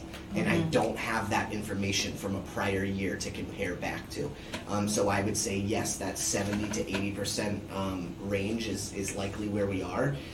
At where we are right now, though, seeing the buses coming and going, and the amount of buses hasn't changed in our enrollment in bus transportation, I would say it's typical. It's getting better. Did we lose some? Absolutely. And we know for a fact there's still some kids that are not riding the bus for a variety of different reasons. But yeah, I think that's 70 to 80%. And just back to your last point, because you were asking about kind of resources on our side. In questions that I've asked of others and trying to understand, like, what could we have done better? In a lot of places, there's district level routing software that's happening, or at least shared software in some sort of way. And I think that's another place where we kind of missed the mark. And I kind of assumed as we made a change, like that was not necessary, and that was a wrong assumption on my part. I think looking at some of the routes in the routing software from our lens, or from others in town that might be, that understand traffic patterns and all of that, would have helped us to say that doesn't work. I mean, it was an obvious, right? We're 2 days in, and parents are calling and saying, like, this doesn't make any sense. And the computer builds it, made perfect sense, looked like it was going to work. And when you try to put it out there, it didn't work. And so, I think together we could have spent more time on that. And it does take, I had a conversation with Rich in terms of, changing of a contract, and, he said, honestly, it takes about 6 months. He goes, I'm not saying that makes it better. He goes, but it takes about 6 months. And his recommendation right now was, if we're not having any staffing shortages, then we can fix the routes, we can fix the times. There are, districts all over the country that don't have enough bus drivers to run routes, where routes are not running at all. And so he said, if we're not in that, situation, he said, we're okay, we can fix those other problems. Sounds like we've gotten through a majority of them, but there's a lot of staffing shortages that are happening around the country. That's for sure. Can I just, on that other point that you're talking about ridership, we can, and we often do in the middle of November after sports kind of die down and get a good idea, but we'll do ridership counts on all the buses by tier. Great. So we'll get a good, idea of at least where we are by tier. And that, we usually wait till fall sports kind of ends, because we don't get accurate numbers when we do it in the middle of October, typically. Okay. December's the best time. December is the best time, but we can start it probably. Okay, that's great. I mean, I assume that if there starts to be some sense that the buses are running and reliable, that maybe we will see greater ridership, which then may have a downward effect on time percentages, but hopefully it won't last that long. Yeah. And we know in some instances that's happening because, we had drivers that, they're 2 months in, to go all the way down this street is going to take me an extra 5 minutes, and that kid has never got on the bus, and parents have reached out and said, my child's going to start riding the bus now, can we make sure that the bus is coming? And that's happening. We've then kind of went back and said, make sure we're running full routes. It's easy in the afternoon. The drivers start to learn who the kids are, and you can skip a section if you don't have any of those kids on the bus, but in the morning, been running full routes and going to all stops, as we know. And so that has been happening. We haven't heard any, reports of any stops being missed. And so we'll continue to do that. All right. Awesome. Well, thank you, Ms. Quint and Ms. Doherty, for both being here. We really appreciate it. And also just for your continued willingness to problem solve and get this right. Thank you. Folks. All right, so there are a couple of other topics that were covered in that transportation update. So Ms. Moran, you said you had a couple of questions about Mr. Rich Labrie? Actually, Van Pool. Van Pool. So I do have a question, because they've been invented for a number of years now, even during the pandemic. So it sounds like things are problematic now, especially. And I'm just curious, what has changed, or what's resulting in the challenges? I don't know what's resulting in the challenges. Mm-hmm. I think we would have been able to fix them quicker had we have truly known. Changes from, I think there was some changes in their team. Okay. I don't know if that has directly impacted. They made some changes to some routes, and have just been unable to meet any higher demand. Mm-hmm. Changes in routes, requests to move, students for a variety of different reasons. Yeah, and then just when you said they were combining sort of our routes with other districts, A, can they do that? And B, did we know that, or did they tell us they would do that, or it came out after the fact? So contractually, yes, they can do that. They have done that in the past. I wasn't suggesting that was new. Okay. But I don't think it has rose to the level of, we still need the kids to get to school on time. Right. And so if picking up just one extra student is leading to that delay, then we need that to change. And they've acknowledged, I think, some of those issues, but typically the response is just, I don't have a timeline as to when I can fix it. And that is either due to a driver shortage or a vehicle shortage. And so, we don't get great response from them. We don't get great information back other than really just kind of a no. Yeah. And so, and we're, it's not for a lack of trying, but we do, we owe it to all of our kids to make sure that our that they're getting to school on time, and that has not been the case in some instances. And I would tend to view this as perhaps a more vulnerable population, if they're going out of district for whatever reason. And there's some, we have some kids that are going to a school that is an hour away, right, or 45 minutes away. I mean, so it's not, we're not asking. Our expectations are not unrealistic. There are some instances where it is going to be a long ride. That is just what it is. Yeah. And there is instances where we know that, 95 South is at a standstill, and that's the only way you can go. So that happens. The longer the distance you need to travel, the more opportunity there is. But that's not what's happening right now. This is a consistent daily, issue for some of our students, and that's what what needs to be corrected. And we have some other, all of our vendors, I think, are feeling the pressure in terms of staffing and vehicle. Just obtaining a vehicle right now is difficult. Specific vans and models and base models, and so there's challenges that are there. But this was a contract. This is not. We're not in year one of this contract. This is a vendor that has worked with us for some time, and there's not a lot of large vendors that are out there, and so it's just a matter of where is Canton in their priority, and how can, again, we're willing to work together. We're willing to come to the table to problem solve, but we need some more answers as to what exactly is happening. And it sounds like too, you're also expanding using some additional vendors. We are. Okay. Yes. Yeah. And that is in some cases because we needed to move some students off of a van pool route. Okay. And in other instances, it's a new need that the district has, and our current vendors are not able to provide the service for those new needs, and so we're sourcing other vendors in order to make that happen. So do you expect a similar conversation to try to eventually nail down these problems as well? I do. Okay. Yes. All right. Well, let's see. Keep us surprised. Yeah, I mean, the biggest thing is just better paint a picture, it sounds like, of just how often and how long the delays may be for some of these students.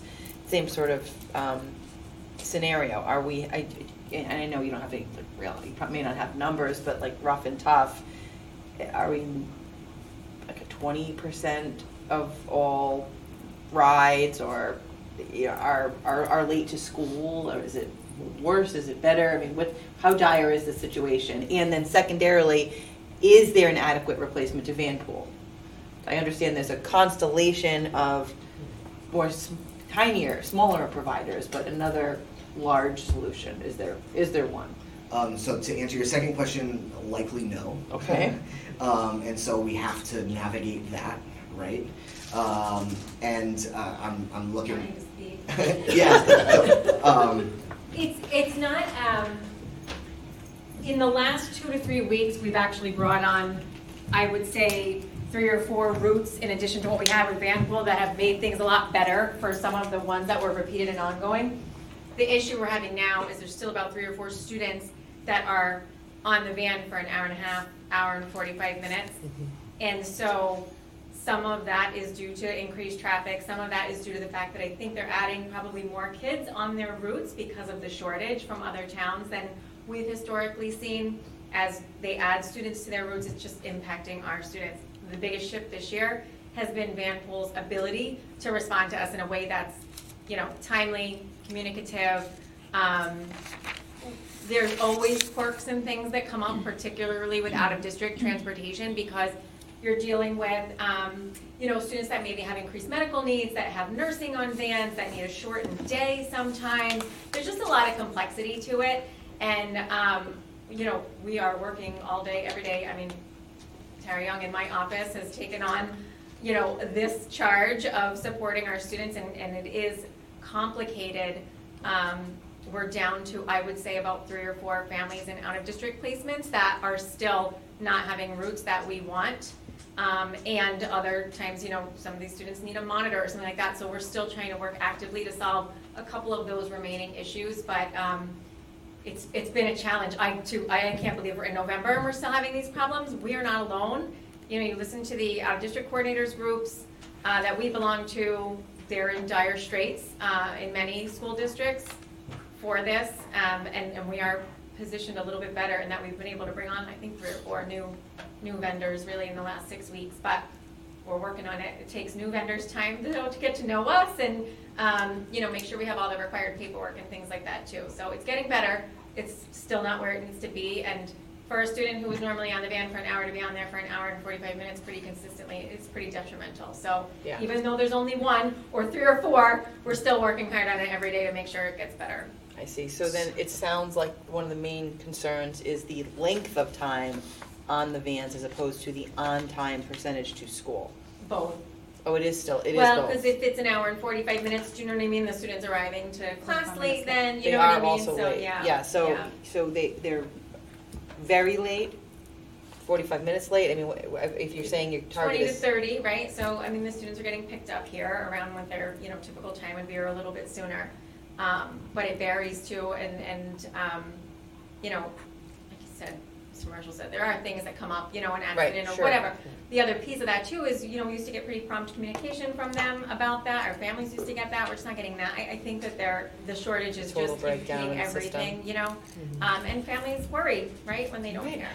So I just want to make a statement. So I think that as strong as I spoke about for a student, I think that we need to do the same with this particular situation, because I'm upset, horrified, angry that this is happening to families, and that the lack of communication and partnership from a vendor whom we're paying for a long time and we have a partnership with is not there. Understanding that there's all kinds of situations and there's shortages of people and vans and all of this, but the lack of communication and partnership from my perspective is when the trust is broken between two, like a relationship that we want to maintain and improve. So I, from my perspective of the school committee, myself, and I don't know what you want as a committee to do, but I think we need to have another call similar to what we did with First Student, where we sit down and have a conversation and escalate it. I think that we are at a point, I didn't know about this, and that's why I'm flustered, because I think it's terrible that we had not done this before. I'm not calling you out. We had a bunch, you were probably trying to figure it out on your own, but you're not on your own. Like, we should be backing up the same families as we're backing up our First Student situations, and I think that we need a call.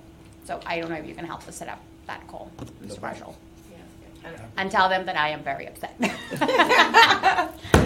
that. And transitioning to the consultant, the biggest thing is so there's a lot to say about this, but I'm still struck with what are the economics of the the Vanpool situation, and or what improves our busing situation. Does it ever come down to we should have had a different budget, or allow a company to have enough resources to take on additional vans or hire additional drivers? There's a reason sometimes. There's a straight up labor shortage, and then it's economics. It's who chooses to take what job based on the value pricing or premium pricing or something else. So I'm just interested in learning a lot more about how we're structured, and maybe it's every school in the state, if anybody's been able to.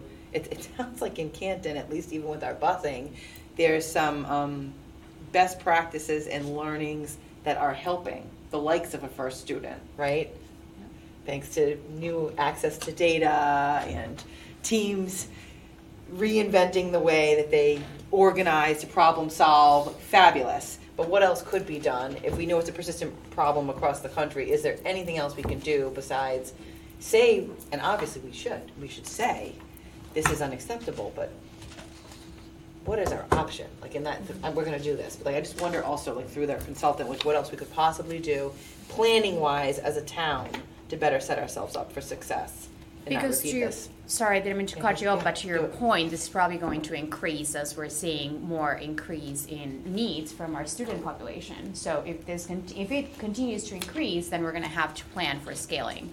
Yeah, and I would If think we we need have, to, it I has don't budget know. implications because also if we continue to operate the way we always have, how can we expect anything will change? One of the things, just to add to, I'm really excited about the transportation consultant, because one of the problems we've had this year, as we've tried to add new vendors, we're now adding vendors for students that if we had like this pool of resources to choose from, right? If we were working with just one larger company that could meet all of our needs, we could have more efficient routes, right? As of right now, we're adding and changing some things as we go because we need to, in the moment, address the fact that our kids are on the van for too long or not getting to school on time. Yeah. You know, even with the in-town van routes, and it's almost like we're adding to it as opposed to being able to design, right, for what Yeah. would probably be a better place to be. So we're doing that now, but it's just taking more time because we've had to add new drivers and new companies, right, to work with that. So there's definitely opportunities, I think, for us to increase our efficiency with that as we look at expanding the different companies. I mean, I know there's not a lot of alternative options to the size of an operation like Vanpool. They have different types of vehicles that aren't available with all the other vendors, right? Wheelchair vans are particularly hard to come by. So there's a lot of challenges there, but there's definitely opportunities for us. If we know that we're gonna have a larger sample group, then we would design and put our bids, right, for certain groups and certain towns and certain directions even, in a way that would probably be in our best interest. So following up to that point that you're bringing up, if we were to bring this consultant on board, could we organize the priorities to take this one on maybe as a priority first, then doing the result of the overall February deliverable and maybe do some plan of attack? Yeah, so I'll be meeting with the consultant in a few weeks when he's in town, and absolutely, you know, he'll work with the direction that we give, and that is a priority. Not that first student isn't, but it's it doesn't, the analysis aspect of it, you know, can come, but right now we need to work on some of these like immediate pieces, and you know, the efficiency is not great, and that leads, it's costing us more money at the same time, I've been cautious though, because there's not another alternative. Yeah. Right. And so So we cannot push too hard because we might not be able to. that is true. I understand. Yes. That's what I'm saying, like, is there another alternative if you had a bigger budget, or, I don't know what it is. Well, Is and Kiesling They're the Transit? biggest game in town for our neighboring districts and other, I mean, we've looked, you know, even, and like, I think since really the pandemic, there's been a couple of, you know, issues or challenges that we've been like, okay, who are you using to comparable districts, and Vanpool is the biggest, I think in our region that has, like I said, the variety of vehicles, the ability to add monitors and staffing. Flexibility. And, you know, so there's a lot to consider because there's just unique circumstances with special ed transportation that every company's not really apples to apples, you know? Yeah. Nonetheless, we could put some pressure. Okay. But thank you all, I appreciate your time. We appreciate you taking all the time and your team. Thank you.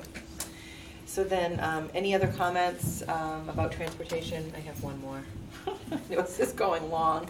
Okay, so since we have hired an expert transportation consultant to take a look at our roads, which will help us hopefully for the future, I just wanted to mention, like I said before, I would be interested in common practice versus best practice. Like, I know there'll be some managing of expectations about what the country's dealing with and what's normal, but there's also like what we could strive for. And I am still wondering, and I had asked this at first student, and never necessarily received it, like what best practice looks like. What's your contract with the town in terms of like what is a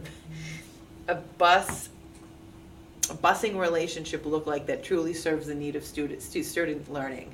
Like what time would they get to school, and what would a safe bus look like that allows students to arrive ready to learn? These are just some things on the top of my mind. I don't know what else, but I would be interested in learning more about what our ideal is, knowing that we may not always achieve it, but what to strive for that would be best practice, along with, of course, what I'm sure we'll learn is common practice, but just what else is out there is one.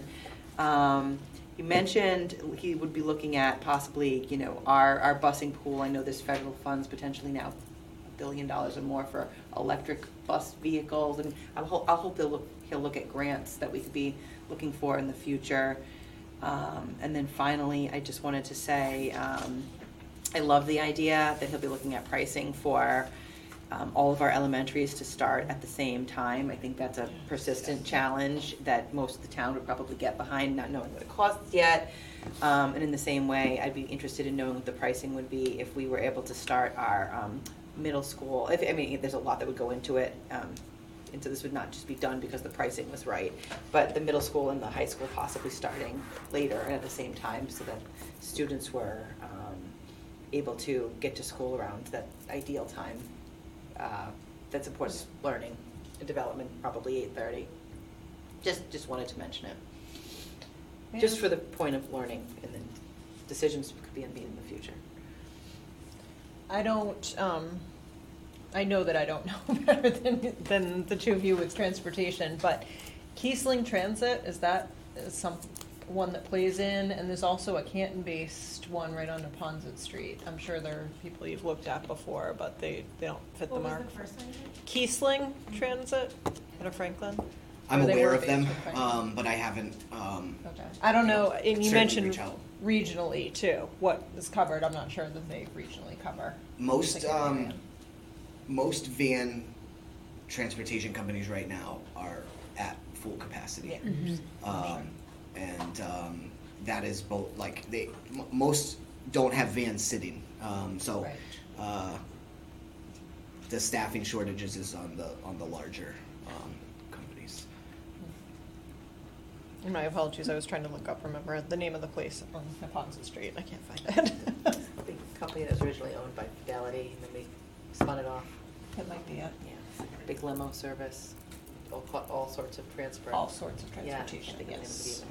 If we were to continue with the smaller contracts of all the smaller vendors that might not be the large vendors, would it be helpful to have maybe or hire an FTE or half FTE that would help you manage that? Because one of the things that you were mentioning is if you're managing 4 or 5 different smaller vendors, it also takes a lot of time and administrative time. Yeah, so I want to wait for the consultant to do some work in terms of what does a contract, what does the best contract look like, and what does and how do we put this out to bid, and I think that would determine then how would we need to manage it. If the recommendation is right now that we need to move to multiple smaller companies in order to get the service that we need, then that might be a requirement, and we might need to staff something, and I'm hoping. That we don't. Rich was a superintendent of a collaborative, I believe, Lower Pioneer. He has a lot of expertise in this. He's done over 200 transportation studies across the country over the last few years. So I'm confident he came highly recommended. I'm confident that he'll be able to provide, kind of what you're asking for, right? What is, it's not just what everybody else is doing. It's what should we be doing, right. And how do we build that? And then locally, what would we need? Yeah. And there might be a need. Because it sounds like you have been able to figure some of these things out by bringing all of these extra added changes, but we didn't have the infrastructure to support all the changes. So you're having to jump in and manage all of this extra. And some of it is twofold, right? It's different people doing some different things because of the challenges, and so others kind of stepping in and taking the lead on some things, and it's difficult, and so I'm thankful to everybody that has stepped up and supported the efforts kind of across the district, and that happens. Team approach, but not always a sustainable approach if that's if it's going to continue, to your point. Thank you. All right.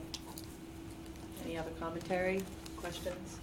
All right, that did take a while, but I do appreciate everybody's time in answering and actually the questions. I appreciate for a student having been here this time, matters, and hope that we continue to see progress there. And I definitely, as an action item, we will plan to follow up and have a meeting with Van Pool. Okay, moving on to the next item, which is G1, new business. We have an update from Principal Sperling, who is here with us to share information about the NEASC, the NEASC accreditation process. Welcome.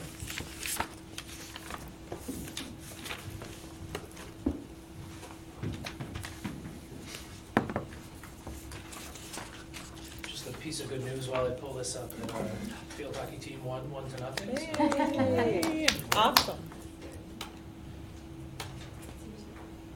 We love good news. Yeah. Okay, so again, thank you, and just an opportunity to kind of give you an overview of what the NEASC accreditation is, where we are in the process, and kind of the work that will lead us ahead through our 10-year accreditation process. So this is the 10-year cycle. This was going to be our cycle, and we actually, when I got hired last year, we asked for a 1-year postponement. Just coming off of COVID, new administration, just to make sure that we could do it right. So we were granted that 1-year postponement. So the dates that you see here just push them forward by a year. And this is the cycle that we're in. So we're currently in the self-reflection process. From there, it's sort of full circle all the way back to 10 years from then, when a new process will begin. So for schools, this is an ongoing process. It never really goes away. It just is sort of larger chunks of time when you're working on different projects and at different phases. We're sort of at that consolidated front-loading aspect now, and then we'll kind of move through where we'll have a little bit more time to put some action steps in place. So the timeline in the process for us, so again, the summer of 2021, we requested a postponement, which was certainly granted. They understood exactly where we were. So 22-23, we are in our self-reflection process now. So that involves really working through a very comprehensive self-reflection tying to the standards, which I'll get to in a moment, that NEASC sets out for reaccreditation. Within there, there's the expectation that we build a steering committee and that we compose and submit that self-reflection report with accompanying evidence. So within there, there's opportunities to identify priority areas for growth, and we develop a school growth and improvement plan. So a lot of this does tie to the district goals, the school improvement plan, some of the bigger initiatives that we're doing. They really work hand in hand. It's not a standalone process. And that's sort of the work that we've been doing as a faculty as well, is to try to make sure that it doesn't feel like we're doing this just for the sake of the reaccreditation, but that it's really ties into everything that we want to do that we've prioritized for ourselves anyway. In the fall of 2023, October 4th and 5th is a collaborative conference. So a visiting team of, it's usually 4 or 5 people that come out for this one for a couple of days. They'll take a look. They've already seen the self-reflection report by that point. They've seen what we've identified as our priority areas, and we've indicated to them what we want our growth and improvement plan to be. So when they come out, they really take a look and sort of see what that looks like in action. They spend time in the classroom. They'll spend time with the steering committee, student members, probably school committee members as well, and just really say, okay, this is what you put forward. Let's see it in action. Let's see what it looks like kind of in a living, breathing high school. They will then give us feedback and some action steps for the next few years, leading up to our decennial reaccreditation. That visit is scheduled for October 5th through the 8th of 2025. That's usually a larger team. It's usually somewhere around 6 to 8. We get requests all the time. We've had a lot of members of our current staff that have participated in these visits. So they've seen it from the side of going out and evaluating these other schools. Super helpful for us to do the work on our own, because they kind of understand what they're looking for when that committee comes out. Dr. Fitzgerald, who Derek had mentioned earlier, he'll be going out to Pembroke in a couple of weeks, so he's going to serve on it as in the committee there as well. So it's great for us to just be involved at that level. It is a couple of days out of work, but it's important work, and it really helps guide our process. So our process to date and kind of where we are. So prior to my being hired, we did have 2 accreditation coordinators that were identified and trained. I believe Mr. Fogel was one of them at the time.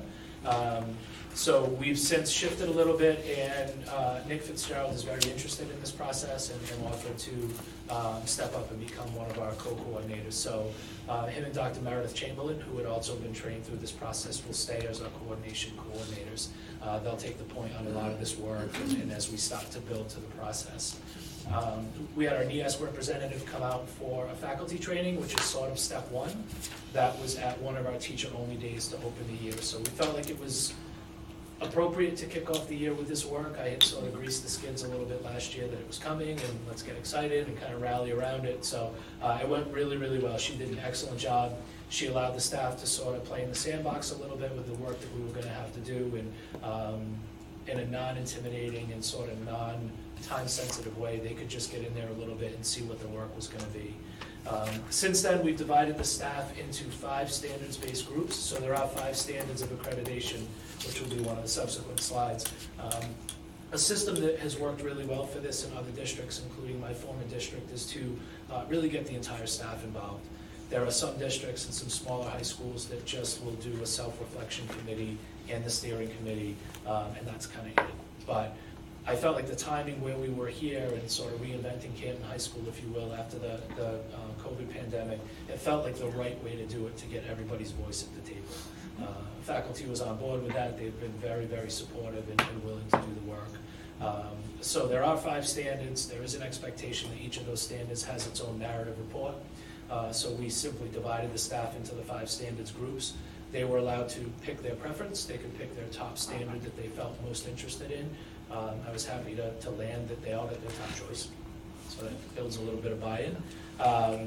We also, the next step was surveys. NEASC has their own surveys that are required.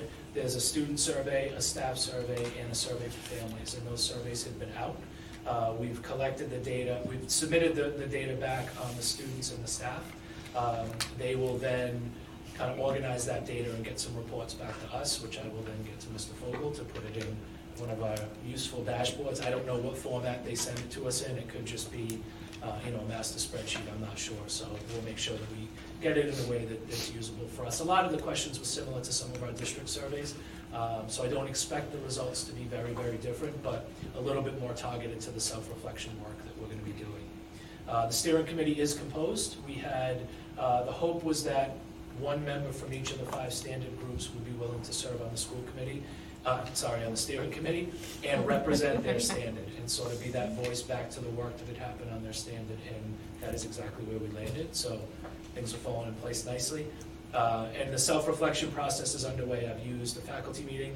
I've used 2 of my professional development days already to allow them time to do that work. And it's really important that I build that into the year for them. It's a huge, huge ask for people to do anywhere other than sort of within the time that we have. So we've got some good work going on now. We've certainly used some more meeting time throughout the course of this year with the hope of finishing. I put June of 2023, but I'd really like to wrap this up by April so that we can spend some time cleaning up that report. They give you a really nice template on how to compile that report, but it takes time. It's a lot, and each standard has a series of principles that all require a narrative, and then all that has to come together into one packet that can be a 50 or 60 page document by the time it's done. So these are the 5 standards. They updated them fairly recently. Most of us that had gone through this previously, it was very, very different. It was very self-imposed by NEASC. Felt almost cookie cutter-ish, that they were coming in with sort of what they wanted to see rather than what we asked them to look for. That process has changed, and I was able to go through that newer process before coming to Canton, so I've sort of lived what that looked like. It was very affirming to see them support what we said we prioritize. Certainly they give us suggestions and some information here or there, things to consider. They can also say, hey, you identified this as a need. We think you're doing great. Maybe focus a little bit more on this area. So it's a nice collaborative back and forth. So these are the 5 standards. Again, I've got faculty groups working on each of these. And then these are a little bit more of a kind of what they're looking for within those standards. So standard 5 is a lot of buildings, operations, facilities, that type of thing. So that can be a little bit less of faculty because we know we're going to need Mr. Marshall and our athletic director and Mr. Lynch and people like that to sort of guide some of that process. But the rest of them, it's great to have equal representation and to really allow the staff to sort of to do the work and to represent themselves as they go out and gather the evidence. So that's kind of the 35,000 foot view. We'll have plenty of more opportunities to get you all involved as much as you'd like as we go through the process, but we're really kind of just opening the door to this work now, and so far I'm really, really pleased with where we are. So questions on any of that? Well, first of all, thank you. This is wonderful, and I'm glad we're taking it on, especially at a time when we're about to also embark on a strategic plan for the districts. The timing is wonderful. Could you just, from your past experience, because you've helped live through, lead through this in your professional past, just talk to us a bit about what kind of changes you've seen occur and what we could look forward to? Absolutely. I mean, even in not being specific to Canton, but what sorts definitely. of things may happen that are concrete? Usually, so this will be my 3rd time going through it, once in the old regime, if you will, and then once in the newer updated standards. And the previous version, it really kind of forced schools to use school-wide rubrics that no one really found overly useful. It forced schools to develop advisory programs, even if they didn't have a model that fit for that. They've really gotten away from that. So it felt like, and I'm sure Mr. Folan can attest to that, that schools would have to do things for the sake of NEASC, and then they'd leave, and they'd kind of like, okay, we did that, we satisfied that. Very, very different now. So what it is now is through that self-reflection, we will land on those key action items, and I'm sure they will be in sync with the strategic plan. We're going to take information from the equity audit and look at things through that lens. Some areas that schools have used this process to help are looking at their master schedule to really make sure that it's in the best interest of students and teachers, whether that leads to a change in the length of periods or the rotation of periods, or adds in common planning time or flex periods, which I know is of a lot of interest to the staff at the high school, really taking a look at that. But this process forces us to do it comprehensively, rather than just sort of, hey, Acton Boxborough has a good schedule, let's take that one. Then it doesn't work and we're stuck with it. So it can be things like that. I know schools have used it for some facilities and some buildings and grounds improvements. I don't really see any need for that. I think we're in really, really good shape there. But the nice part about it is we don't really go in with any preconceived notions. I think we can identify areas that we're very proud of and some areas that we want to work on. Vision of the graduate is a huge one. That we started that process. We did some really good work on it last year, but the goal of that being a true district-wide vision, we sort of were okay putting the brakes on our high school-based work to really make sure that we did that right. I have no doubt that will rise as one of our action items, as it should, and ties in perfectly with the strategic planning. So it's kind of an open-ended book, which is exciting. That where we lead through the self-reflection is kind of where we land for those priority areas. So. All right, awesome. And then just 1 or 2 follow-ups. Sure. And so, why should we care about NEASC? Why should we pursue NEASC accreditation? It's a good question, and I will give you my honest answer. I actually mean this. I do not work for NEASC. I think that the process is necessary for schools to keep improving. I think if we just let outside influences tell us what we should and shouldn't be doing, and we never really look at it internally, we're just going to be on sort of a hamster wheel. There was a push a few years ago from a lot of superintendents in some very high-performing districts to sort of break away from NEASC, that they didn't really see the buy-in. NEASC heard that and really changed their system to be more empowering for schools, rather than just coming in and sort of, here they come, it's 10 years, we got to do this, and then they're out again. I think it's a really worthwhile process, and I think the improvements that will come from it will last through those 10 years and really keep us moving, keep us honest to what we said we prioritize, and really making sure that we keep that as our vision and kind of our guiding principles.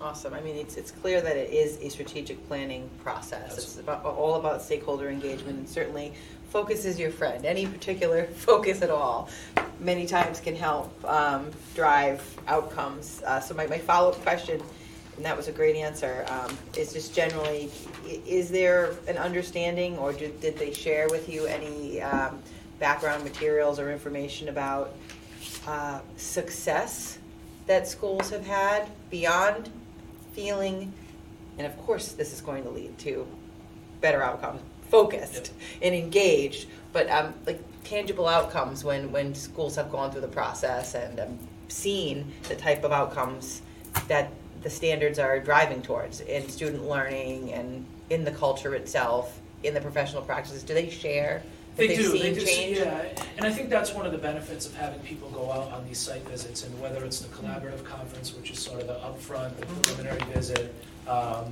What they don't do that would be great is if it was sort of that same team, or maybe that same team plus one or two members that came out for the actual accreditation. Yeah.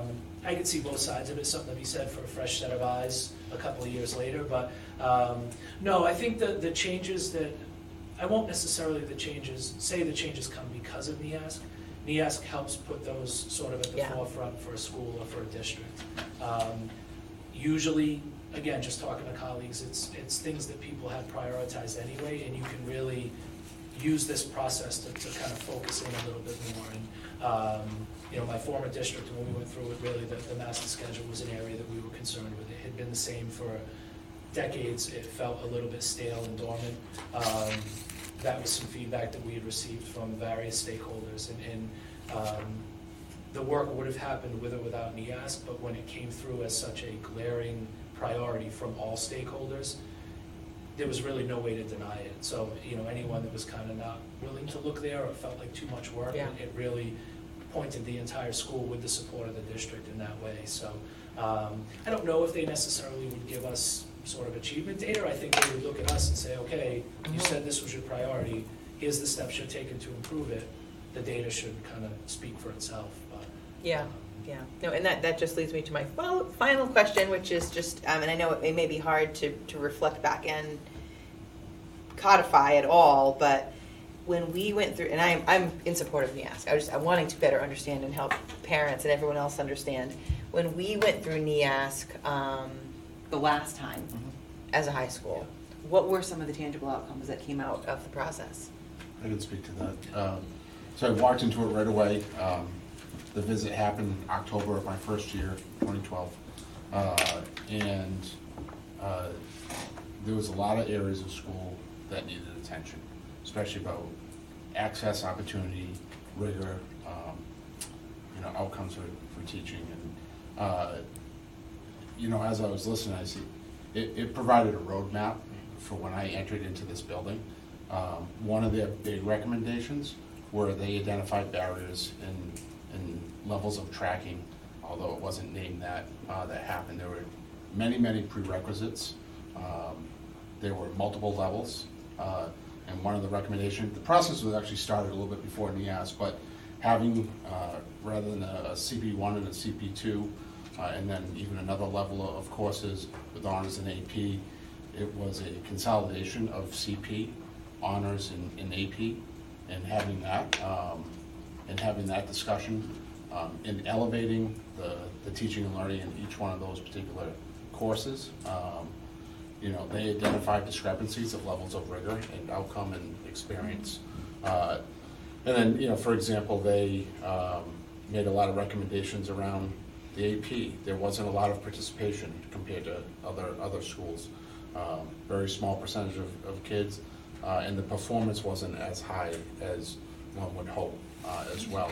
That was with prerequisites in, and that happened. So we shifted to offering, I think we went from 11 to 17 AP courses, giving students, they made recommendations about offering some variety, allowing, removing the prerequisites and having other standards of conversation around making that decision, valuing family decisions and having that be part of the process, and allowing for stretch learning to happen.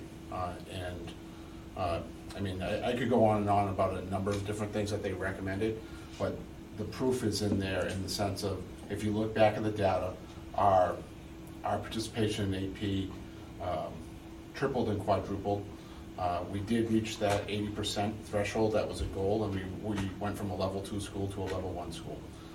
There's a number of larger markers that led to success, and I would trace it back to a lot of the recommendations that came from NEASC.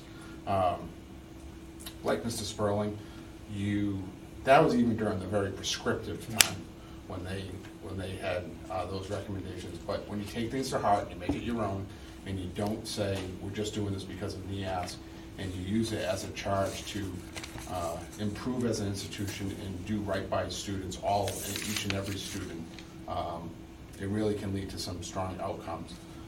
Mr. Sperling and I both went through the time when there was incredible pushback from, I attended the superintendent meetings. Mr. Grantino was here and he invited me. He said, I want you to see what's going on. NEASC was at a pivotal point where they were done. And I remember they actually held an open forum where they invited principals and they just took feedback. And what they reconstructed was a very valuable system that valued what was happening in schools and provided that consult.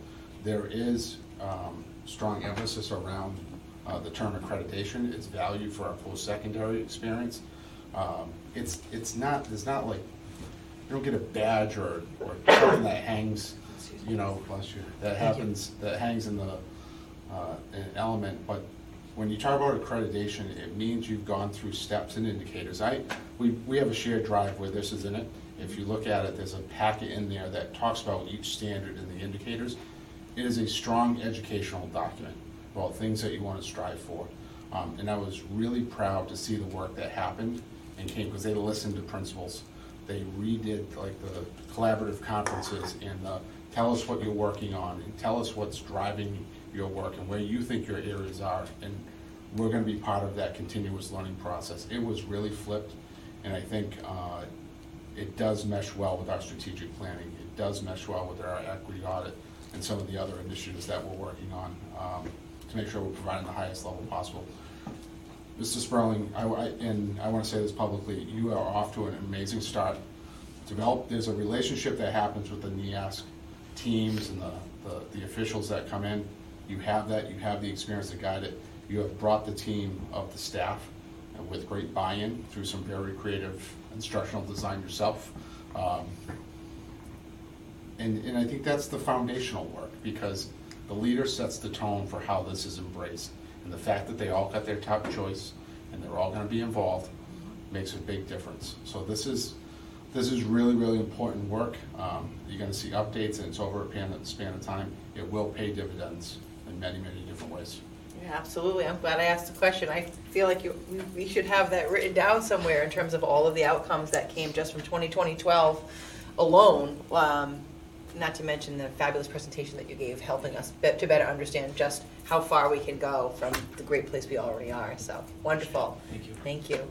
Other comments or questions from the school committee? No. All right. Well, again, bravo, and we're really excited to see what comes next. Thank you. Thank you. He's sticking around though for the next one. Yep. Not going to. I changed my ties. All right. And Do you right back have at more you. good results for us? Another? Do my best. Yeah. So next we have item G2, the MCAS action step presentation.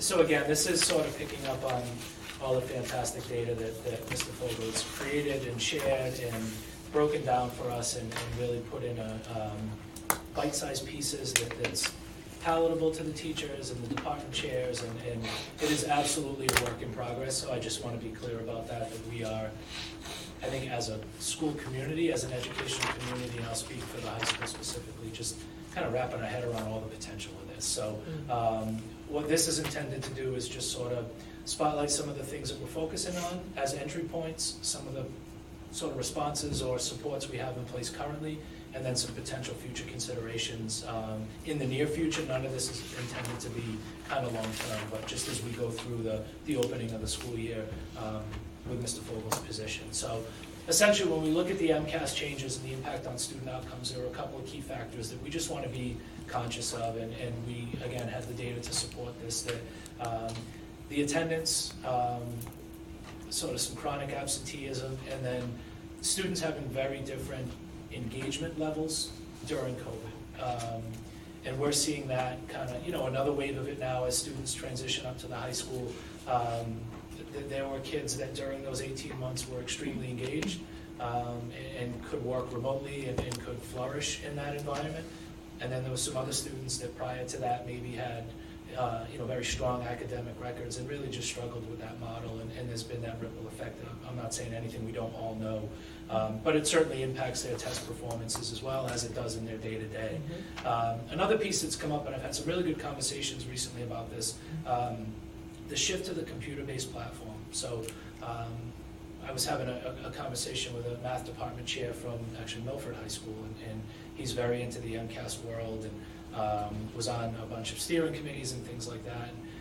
Just the looking at the computer-based interface as its own learning experience, let alone the content. So students are coming in already worried about the content, probably a little bit stressed and anxious, and then we add the element of using the manipulatives and worrying about if they're logging on right and the instructions, and it just added another element that over time kids will get very used to, and it will just become all they know. But that initial transition and that initial rollout, and then we add to it that there was some inconsistencies with testing expectations during COVID, where some kids could take it, they didn't have to. It just led to a lot of gaps, I think, and definitely potential for gaps, and we're still sort of dealing with that now. One of the pieces that came up was specific to the math MCAS, that the traditional version had maybe 4 options that students could choose from. So you got a 25% chance of getting it right if you don't know it. When that moved to the computer-based platform, it went from 9 to 12 possible responses as kids navigate an individual problem. Because each step of the way had its own possible outcomes. And you add that to a time to test with a digital calculator potentially. So there's just those pieces that kids are still getting used to it. And again, I think once they use this platform and they get comfortable with it over the course of a couple of test sessions, it won't be as much of an issue. And I think we're already getting there, but that's a change. And those are elements that I hadn't really resonated with me, to be honest with you, until we had some really good conversations about it. And then some of the focus areas that we've spoken about, and Mr. Fogel's done a fantastic job of bringing these to light, is really looking at students not meeting or exceeding expectations. And it's in most of our goals at the building level, it's in all of the department goals here at the high school, is really taking a look at students and student subgroups. One of the areas that we're really focused on is sort of those multi-year trends where student scores are decreasing. Not just a one-off, maybe a bad day or a bad year, but when we're able to track the student from year to year, whether it's MCAS, whether it's even their academic performance on their report cards, if there's a continued decline, clearly there's something that we need to do better. So really taking a focus on that. With the data sources that we have now, we're able to analyze by individual standard within each class, and we're able to analyze by individual student, including their individual responses on individual standards. I don't think there's a district out there that has that much access to data, and I really think it's going to be a game changer. We need to continue to keep it manageable. It's, and Mr. Fogel's done a great job of, when we use that term coaching sessions, that's exactly what it is. It's coaching department chairs on what it means from a department standpoint, coaching individual teachers on what it means for their student performance, for their current students, for their former students, and the ones that are coming in previous years. It's been a district priority. It's on school improvement plans. And again, we've got our math department, that is their department goal for the year. English department as well, using those benchmarks and assessments to really take a look at specific areas within those, not just the big picture, but let's really refine it to some of those priority areas. Science has picked up on that as well. They're doing a really nice overhaul of their written curriculum on their own, and then part of that is really looking at where writing fits into that curriculum from subject area to subject area. So rather than just facts, it's that writing, it's that scientific sort of process that students struggled with that we know is an area we need to upskill. So some of the current practices and where we are as of right now, definitely an increased use of the diagnostic assessment. So when some of those, again, coming back from COVID and just sort of settling back in, and the addition of IXL and Common Lit and kind of getting those back in teachers' hands and really letting them wrap their heads around it, use it in a thoughtful way, I think initially it might have felt like, okay, let's stop teaching, now we're gonna do this assessment, now let's go back to teaching. We found that they're fitting together much nicer now, and the kids are having a multi-year experience with those programs, that it doesn't feel like just a one-off, or are you grading, and if you're not grading it, I'm just gonna, every answer's gonna be C. I mean, that whole thing, and I think we're getting away from that. But we wanna make sure, because if not, the data's gonna be skewed, and it's really not gonna tell us what we want it to tell us. But that does, again, it gives us targeted analysis for focus and individualized support. So we can really hone in on areas of strength and weakness. What is that weakness? Is it a multi-trend weakness, and how do we strengthen it moving forward? The new math pathways, again, gives us a really good opportunity starting in 7th grade to see where kids are, to have a lot of data points before they get to sort of opening up to a lot of different options. Mr. Follen had mentioned the term tracking that NEASC was really against. We're ahead of the curve on that. I'm really proud and excited for them to see the work that we've done in those areas. I think it will serve as an exemplar for ways to not track kids and really allow students to, as they mature and develop as students, that they're not sort of stuck with what they were in 7th grade. And I think we're in a really good spot with that. We also offer the open before and after school help with all subjects represented, but then our Connections program is based on students' term-by-term performance. So if we see students struggling at the end of a marking period, there's a physical, actual invitation to those students to join this more focused, intensive program for those students based on their performances. And now with the data that we have, we can share that data with those Connections teachers so they know exactly what to be working on, open that communication with their classroom teachers. So I really do think we can grow and expand that program as well. And then some future considerations, and we've had some conversations about this as well. I think our alignment with MassCore and adding that 4-year math requirement, beginning with our current 9th graders. Again, we have very few students that weren't taking 4 years of math anyway, as it is the baseline for state colleges. But really prioritizing that we value that enough, and we think it's important enough for students that we're going to add it to our graduation requirements. And I think we landed in a really good spot. That also, again, if there are students that continue to struggle as we kind of work with them through the years, that additional year of that math course really gives us opportunities for them to earn their educational proficiency plan that would allow them to achieve graduation even if they struggle on standardized test scores. So again, it's not anything that we wouldn't be encouraging students to do anyway, but it just fits nicely that across all of our students now, they're enrolled in that 4th year of math regardless of their performance or their level. Some other conversations we've had is the potential for a math interventionist. Math can be a challenging area, I think, as kids come up, and they've got math specialists kind of along the way that are helping with sort of the general concepts. I think where we are now with very, very laser-focused data, if we put that in the hands of an interventionist that was able to meet with students during the school day in addition to their assigned math class, whether it's MCAS related, whether it's based on their first benchmarking assessment, I just think we could keep that balloon in the air consistently throughout the year, rather than sort of offering these intensive 1-month MCAS prep is probably what it feels like to students. I just feel like this would be a more organic way to support students on a daily basis, and we've got the opportunities to do that in their schedule. So again, those are more long-term conversations, short-term, long-term, not 5 years down the road, but kind of let's take a look at where students are as we conclude. Our first marking period ends next week, so we'll have a really good sense of where our new students are, our new 9th graders, as well as students new to Canton, but also taking a look at students at all levels and at all grades to see how we're performing at the end of quarter 1. Okay, thank you very much. This is a terrific update. I think I've been talking a lot, so I'm going to ask the committee first if they have any comments or questions. I have a couple. Okay, great. Okay. All right, so thank you, Mr. Sperling, for joining us tonight. I just want to get some clarification on this, I think it was the second slide, the increased focus on students not meeting / exceeding expectations. So are we talking about the kids who are, obviously not meeting expectations as well as the kids who are exceeding expectations? Kind of trying to help them? Yeah, so we've sort of combined those two categories Okay. and looked at anyone below that threshold. So Okay. we could certainly say anyone not meeting expectations, Yeah. but when they sort of come together, it's the meeting and exceeding is sort of that target. Okay. Yeah. All right. The next thing I just want to get some clarification on, in terms of the before and after school help, who's providing that, the tutoring? So the not the connections, the Yeah, connections exactly. is more focused. Yep. The before and after school, it's a rotating sort of team of teachers. Okay. We've got representatives from all of our academic departments as well as special educators. Okay.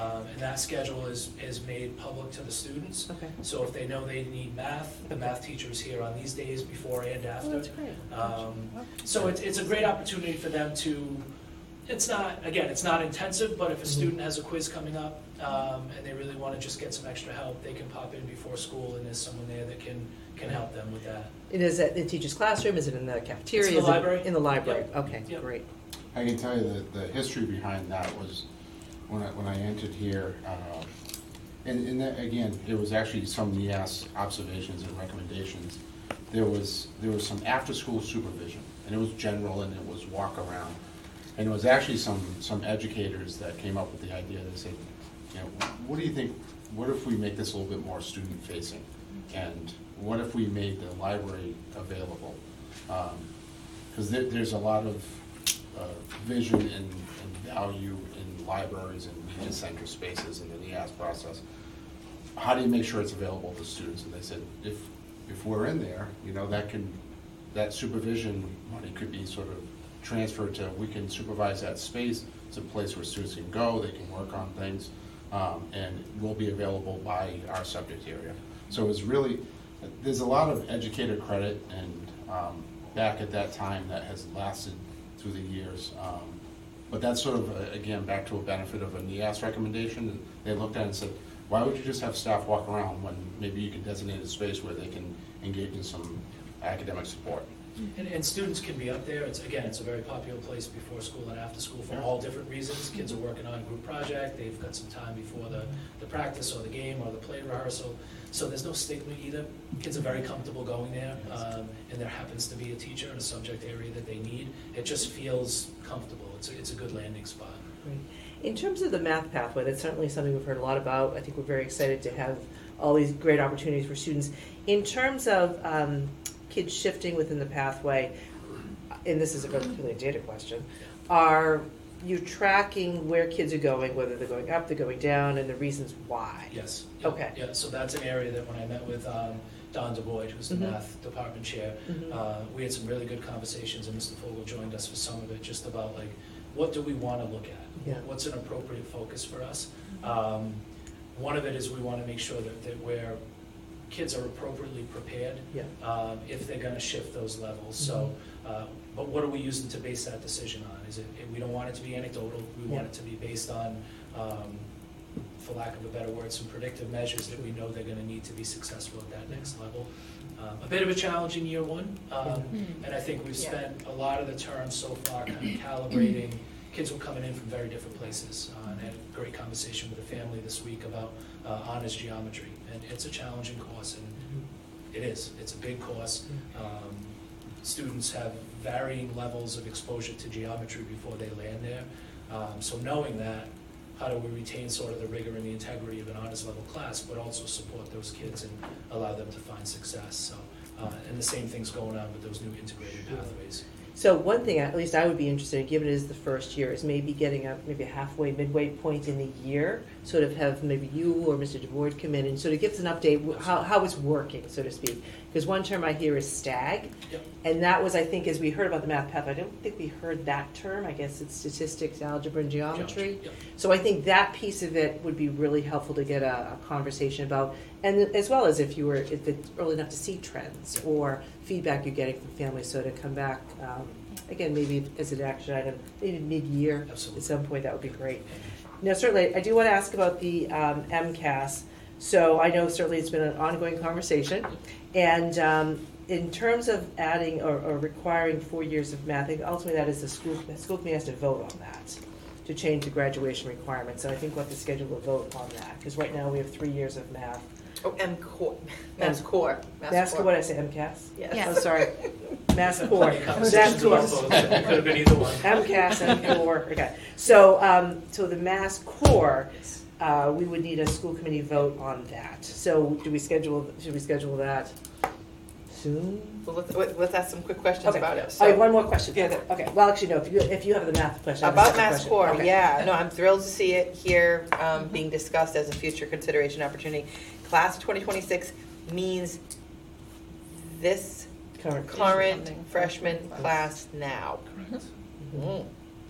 And you're talking about alignment with Mass Core specifically related to math. Yes. Is that intentional because there are other areas where you wouldn't be aligned, or is that just because we're talking about math? We were very closely aligned in all other areas. Okay. And we did a lot of research with other schools, similar schools, very different schools, to just see where people landed. And there's a mix. I think the majority of schools are understanding why that's in students' best interest. You know, whether it's a Mass Core factor or just best practice to give students as many options post-graduation as possible. So, you know, everywhere else, and I think some of the work had been in the recent past with the world language requirements and things like that. So, really the considerations were what could potentially kick out the other side. Is there any possibility that students would be sort of forced down a path that didn't allow for them to individualize or pursue their own interests? And based on a look at our schedule, it really did not. It still allowed kids to have those opportunities to pursue their passions while still setting themselves up for the most possible options post-graduation. And That is fabulous. And as I say, as far as that goes, I think it was important that you clarified, it's not like every kid has to take by their senior year calculus or something. And you know, students, presumably over time, will be able to find the right class for them to fulfill that fourth year of math. Great. And it will force us to take a look at our course offerings and are we providing something for all levels of math learners or all interest levels. But I feel like we're in really good shape and excited to kind of put that proposal forward for consideration. Yeah, so much in here I love. That I love. I didn't know about this before and after school. That's great. Tutoring, I'm probably calling it the wrong thing right now. Whatever that is called. That's fantastic. Before and after school help, that is fabulous. What a wonderful, not only marketing, but legit learning tool, which is amazing. And then just to hear more about some of the really practical ways that you're applying the learning from the last couple of years and the data that we have to be able to support students is fabulous. Related to the topic of the Mass Core alignment, that would number one occur in your handbook, in your course of studies. But then two, it would also require some change in our policy manual that lays out graduation requirements. So I think that's how we would have to do it. But anything we can be doing to help support you, you're doing the hard work. You already did it to get to this point. Just let us know. But yeah, I would want to try to expedite that and ask our policy subcommittee to take a look and let us know anything else we should be doing. Will do. Thank you. Get the right language or whatever is necessary. So if I can actually just put forward to the committee, this is something I've mentioned a couple of times. As we look at our graduation requirements, I would like to recommend or have the committee discuss adding a civics requirement as a graduation requirement. Under Mass Core, we have some latitude about adding additional requirements. And I think the trend at the state level is really looking at having more and more civics engagement with kids. We've certainly done it with the civics in 8th grade, and there's, I think, a civics project about the high school classes. But I think to actually have a civics class as a requirement for graduation, that's something for us to discuss, but that's something I'd like to sort of put forward as well. It probably is worth definitely having Principal Sperling and his team look into that, let us know. I wouldn't want it to delay us from accepting No, this is a whole other alignment into the Mass conversation. Core, Yeah. but Yeah, it's whole other worth discussing because I do think there is a Yeah. push I towards do. civics, and we'll figure out what Yeah. the right mix is and Yeah, there's get your recommendation on that. There's a couple of things background. When we added the 2-year requirement for world language, we did go through policy, and we made sure that it was prepared and voted in by the time program studies. So that document reflected it, and it was clear for everyone. So just sort of the institutional part of it. We won't go down that path now because we'll give it the time that it deserves and have Mrs. Sperling's team. The civics attention it actually, in the prescriptive, you'll know this, right? Prior to the 2020 update from NEAS, they had a very prescriptive, you must have a civics requirement. They had some different considerations there, and the state was trending toward that way a little bit, and they moved toward the civics project versus a specific requirement. That's my very superficial level as part of that discussion, but it is a good point to talk about to sort of know where it intersects, because NEAS had a little bit of that requirement. Am I right on that? Yes. Right, and that it was backed off because it had some prescriptive challenges that they didn't align with, and they got feedback with it, and the state heard that as well. But we'll save that for that. Absolutely. Yeah. But that's just the high level and history behind it. It did receive a lot of attention. It has always simmered there. Mrs. Sperling and I have seen the different times when they've tried to bring in MCAS for social studies and have that, and it has never fully launched out of that. So we're happy to dive in and get the trends and what might be right for the students. My only, I want to just add something to that, because you're going through NEASC and we're going through strategic planning and all of that, which includes visioning. And I know there are different definitions of being what being a compassionate citizen would mean, but if we're using citizen in our vision or our values statement, and we think we're developing them, then it's hard to remove the idea of social studies and civics as part of that, unless we are going in a different direction. I just wanted to say that, because I'm sure there'll be all kinds of discussions about being really deliberate about the words we choose, and that's one of them worth discussing. Yeah, and actually just, this was a January 2019 DESE presentation, but one thing they talk about, the state definition of college and career readiness and civic preparation. So it's, as you said, it's been simmering for a few years now.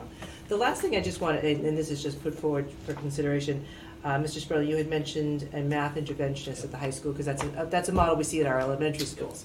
So what I would like to suggest we all consider is, at our elementaries we have the ELA specialists and we have the math specialists. And I wonder if replicating that model at the middle and the high school at both math and ELA would be something to consider, especially as the kids are coming out of COVID. We've seen dips in various places.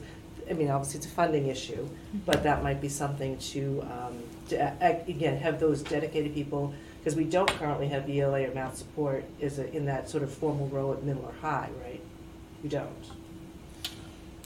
So.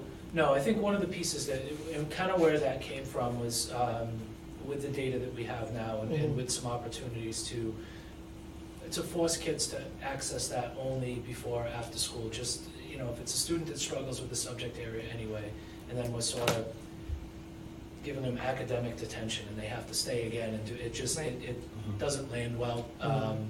If those opportunities are available during the school day, you know, built into either periods that we can sort of shuffle around, whether it's a specialist going into a certain class to help the teacher, which we're building a much stronger co-teaching model now as well, where we've got special educators, a lot of them are duly certified in content areas, including math. Right. But it's a consideration for sure. Yeah, certainly. So again, it's perhaps one more way to give kids support, whether it's ELA or math. Again, especially as they get older and their time is getting shorter in terms of being in school, and to address whatever gaps or things they may have or needs they may have. So just something to consider. Yeah, I would just say, you know, whatever we can do to be creative and support what you think is the right direction. That's what we want to know about. We know the whole country is struggling with math and reading, and there'll be fallout, and we're trying to make incredible strides. So keep us posted, and certainly an idea like that is one that I'd support, but you know, need to be grounded in what the realities are operationally. So just along the same line of the conversation, not related only to the high school, but to what Ms. Moran was saying, can we bring this back as a review for both the middle school and the high school? Because I think that would be of interest at this point. Regarding MCAS? No, regarding the extra support for math and just outside of the regular before and after school support. So that it's not only for the high school, which is great that we're doing it, but I do think that we can help the middle school. What are the supports in middle school supporting those? Yes, those students. Absolutely, we'll make that. So at least having the conversation. future agenda. Okay. There's an immediacy though to this. Inclusion. And when we looked at the data, and then the question came up, we talked right after one of the school committee meetings around, if you're reading the data, you're seeing the trends moving from say like 8th grade to 9th grade, you know, what do you do? And that's what we're trying to access some of the ESSER 3 money, because that's what ESSER 3 was designed for, right? So how it looks and how it, whether it's part-time and when the intersection is, there's some room in the schedule so that they can make, we're not pulling out of courses. Right. That's one big thing that's really important. And then how to either get small group or some individual focused work so that there's really some big dividends there.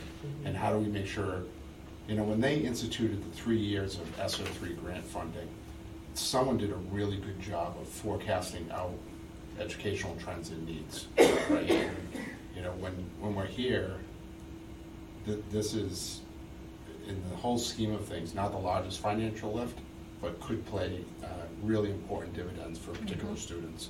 So that's the conversation that we had, and we certainly had the same thing with Mr. Mulhern. So term one's going to show us a lot. Sure. So it sounds like then we could use ESSER 3 for this immediate need, and then look toward perhaps the FY24 operational budget process if we want to look longer term to sustain. I'm spending money. I was just going to say You're spending money that might not be there. I know, but we gotta talk. So again, just to sort of, you know, how to get those supports for students. Yeah. I would say we wholeheartedly know and support. There's some structures that are in place at the elementary level that are not quite as in place at the secondary level. Right. And what I was going to say, sorry, Lita, is one, we're looking at a lot of things organizationally, especially around student needs and how to best target and work with that. Not just for coming out of COVID, but just good practices moving forward. But a lot of that work and design both comes through strategic planning, but also sometimes comes in the budgeting process. So, yeah, you never can totally forecast what the budget may look like, but that's where we empower the principals to kind of look back and come to us with needs and have some requests, and that's the good thing beyond the finances that can come through a budgeting process. All right, well, thank you very much, Principal Sterling. I continue to be super just grateful for you and so impressed with the work that you do. Thank you. Thank you. Thank you very much. This is fantastic. Thank you. Thank you. Okay, so the next item on our agenda is G3, and it is a 2023-2024 school start date vote. Yes, thank you. There's a memo here which has my name on it, but I really want to give credit to Ms. Rooney, who does a lot of our calendar work. So there's a construct here around a narrative and then some visuals for you. And what I put forward to you is a consideration for vote, not for the entire school year calendar, but just for the start. You know, we heard feedback from families and staff that it's great to know when school is starting, especially if it's starting before Labor Day. And so, you know, family vacations and start times and activities can be planned accordingly. So we tried to get ahead of it. We worked on it as a team, great collaboration with the CTA, and we landed with truly an almost identical start to this particular school year. So what's proposed to you in this memo for consideration of vote is a start before September 1 and before Labor Day. On the 28th, the Monday, staff would return. 29th would come back for a professional development day. Students, as I did this year, would start on Wednesday, August 30th, stay for a second day on the 31st, and then would have no school on the Friday. So again, in the spirit of the words, it says it right there, so families can enjoy that final weekend, Friday, Saturday, Sunday, Monday, and then come back on Tuesday. And then some delayed starts for our young ones. We would have kindergarten come back on the 5th on Tuesday, as we did this year, and pre-K comes back on the 6th, as they did this year. And you can see some of the days off that's listed there. Typically, Rosh Hashanah and Yom Kippur may land in September or October. I forget, I'm trying to remember if it says it in here. but what's what? One of them's a Saturday. I know, one of them's a Saturday, which is why there's only one Jewish holiday listed here on the 25th. But I put that forward for consideration. I think it's a great courtesy for our school community. And on here, you'll see as well for grades 1 to 11, this brings us as an end date as Thursday, June 13th. Of course, there's unforeseen circumstances and then sometimes weather events that could push that out. But that just gives a frame of beginning and of what the end might look like. So certainly happy to answer any questions regarding this. All right, let me first say I am deeply grateful to you, Superintendent Folin, and definitely Ms. Rooney for your work here. We asked to try to relieve some of the stress of our parents and families in planning for their summers and then next year. And this is the first time that I'm aware of that we've been able to even be discussing the start date of school prior to being in January, February of the following year. So we are almost 10 months away from the start of next year's school year, and it takes a lot to back up the process to be giving this kind of notice. I hope we can continue the process. I'm just grateful that we're able to do it, and I think every month does matter, and so I'm thankful for that. Personally, the timing makes great sense to me. I'd be in support. I don't know if there's other questions or comments from the school committee. I don't have any questions. I think it's great that we're doing it early. I think we received really great feedback from families this year, and I think it just, number one, for all the reasons you said, kicks off school in the right way.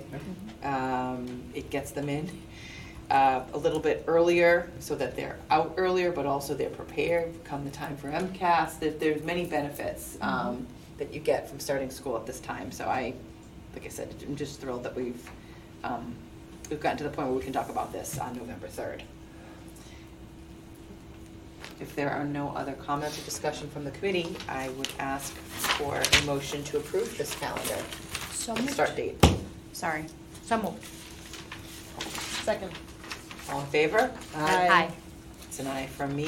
The CPS calendar with the start date of 2023-2024, as presented in this memo, is approved. So we have the start dates approved, and we'll learn more about the entire calendar in months to come. And again, we'll try and have that earlier than we have in the past. We know it's been March, April in the past. We try to stop that process a little bit earlier in January, February. Great. Thank you. Wonderful. Okay, so the next item on the agenda is the capital budget presentation. Mr. Marshall, you have a first read of that FY24 budget to review with us. I do. Thank you. Do you want to kick us off? Yeah, I'll kick us off. Mr. Marshall has done a nice job engaging with the town, setting up our capital budget timeline, and we've also engaged as a finance subcommittee, Ms. Moran, Ms. Gallagher, myself and Mr. Marshall. We've met a couple of times reviewing this. We engage our principals and our facility folks, which, technology, teaching and learning, capital projects or items cut across many different departments, and they can have a really big impact. So the last thing I'll say is we're always grateful for the support from the town. We had an allocation of $1 million. It has been around that the past couple of years. It had a little bit of a bump this year. I think we were around 900,000 last year. We're up to $1 million this year. It really does allow us to set up our facilities and our everyday experiences for our students and staff in a really high level way. This commitment means a lot. We thank the town for that partnership. With that being said, there's a number of requests that came in, far exceeding $1 million. Decisions need to be made. We go through sets of priorities. Mr. Marshall is going to do that. The other thing that we wanted to make sure that was available for the committee is you'll see that the superintendent's request lands at about $900,000. We thought it was really important to give you a foundational element of some of the top priorities, but we wanted to leave at least $100,000 for some discussion and for some questions and some movement and some greater elements based on our discussion here and through the read. So as a finance subcommittee, we thought it was really important to allow for that versus have it all just done and established, because it really should be a collaborative process. So with that, I'll turn it over to Mr. Marshall. Thank you. I'd also just like to thank Michelle Goby and Lisa O'Leary for their work behind the scenes on this. It doesn't happen without their work. I will also note before we start, the bottom debt capital section is incorrect, and you don't have the most recent version in front of you. I will provide that tomorrow. I will talk through that a little bit when we get there. But so really what we're focusing on is the cash capital at the top. I will quickly run through these items, and I will try to provide a little bit of information as to why we maybe didn't fund something, or if there's an opportunity for a different funding mechanism to fund a request. So some of the blanks that you see, we will be able to fund in different ways. So it's not necessarily that we don't see it as a priority. I think we can just pull some money from some other areas in order to fund. And then we will still be left with some blanks where we're really looking for kind of to gauge the priority of the committee in terms of how do we fund this last $100,000 that's remaining. Or potentially make some adjustments to what we have already, kind of put forward in the superintendent's request. You'll notice also in red, and I apologize at how small this is. I've been asked multiple times to increase the size of the font. But so anything that has red next to it was previously requested in another year. And so those items often do take priority. So we'll start at the top. Art Wing Corridor here at the high school, some flooring. This leads out of some other flooring work that we've done recently, and is a priority and does need to be completed. The next item is painting of the auditorium here at the high school, beginning to see some flaking on the ceiling, and so it is a priority. This is an old quote, an older quote. All of these quotes are old, but we're seeing large increases over what we've seen. This is a problem when we get into capital. I think the town would tell you the same thing. We start this planning sometimes 18 months, 2 years in advance, and by the time you get to a project, you're not able to complete it because you don't have the available funds. So there's some decision making there that I make based on that. So I imagine that this $19,000 number is low, but I would suggest that we could probably hold for another year before completing this work, and we might need to look at a larger scale project instead of just painting the ceiling, which is what this would be. The next item is HVAC maintenance. This is district-wide. This is an annual request that we typically make. It's for necessary HVAC upgrades and repairs that happen throughout the year.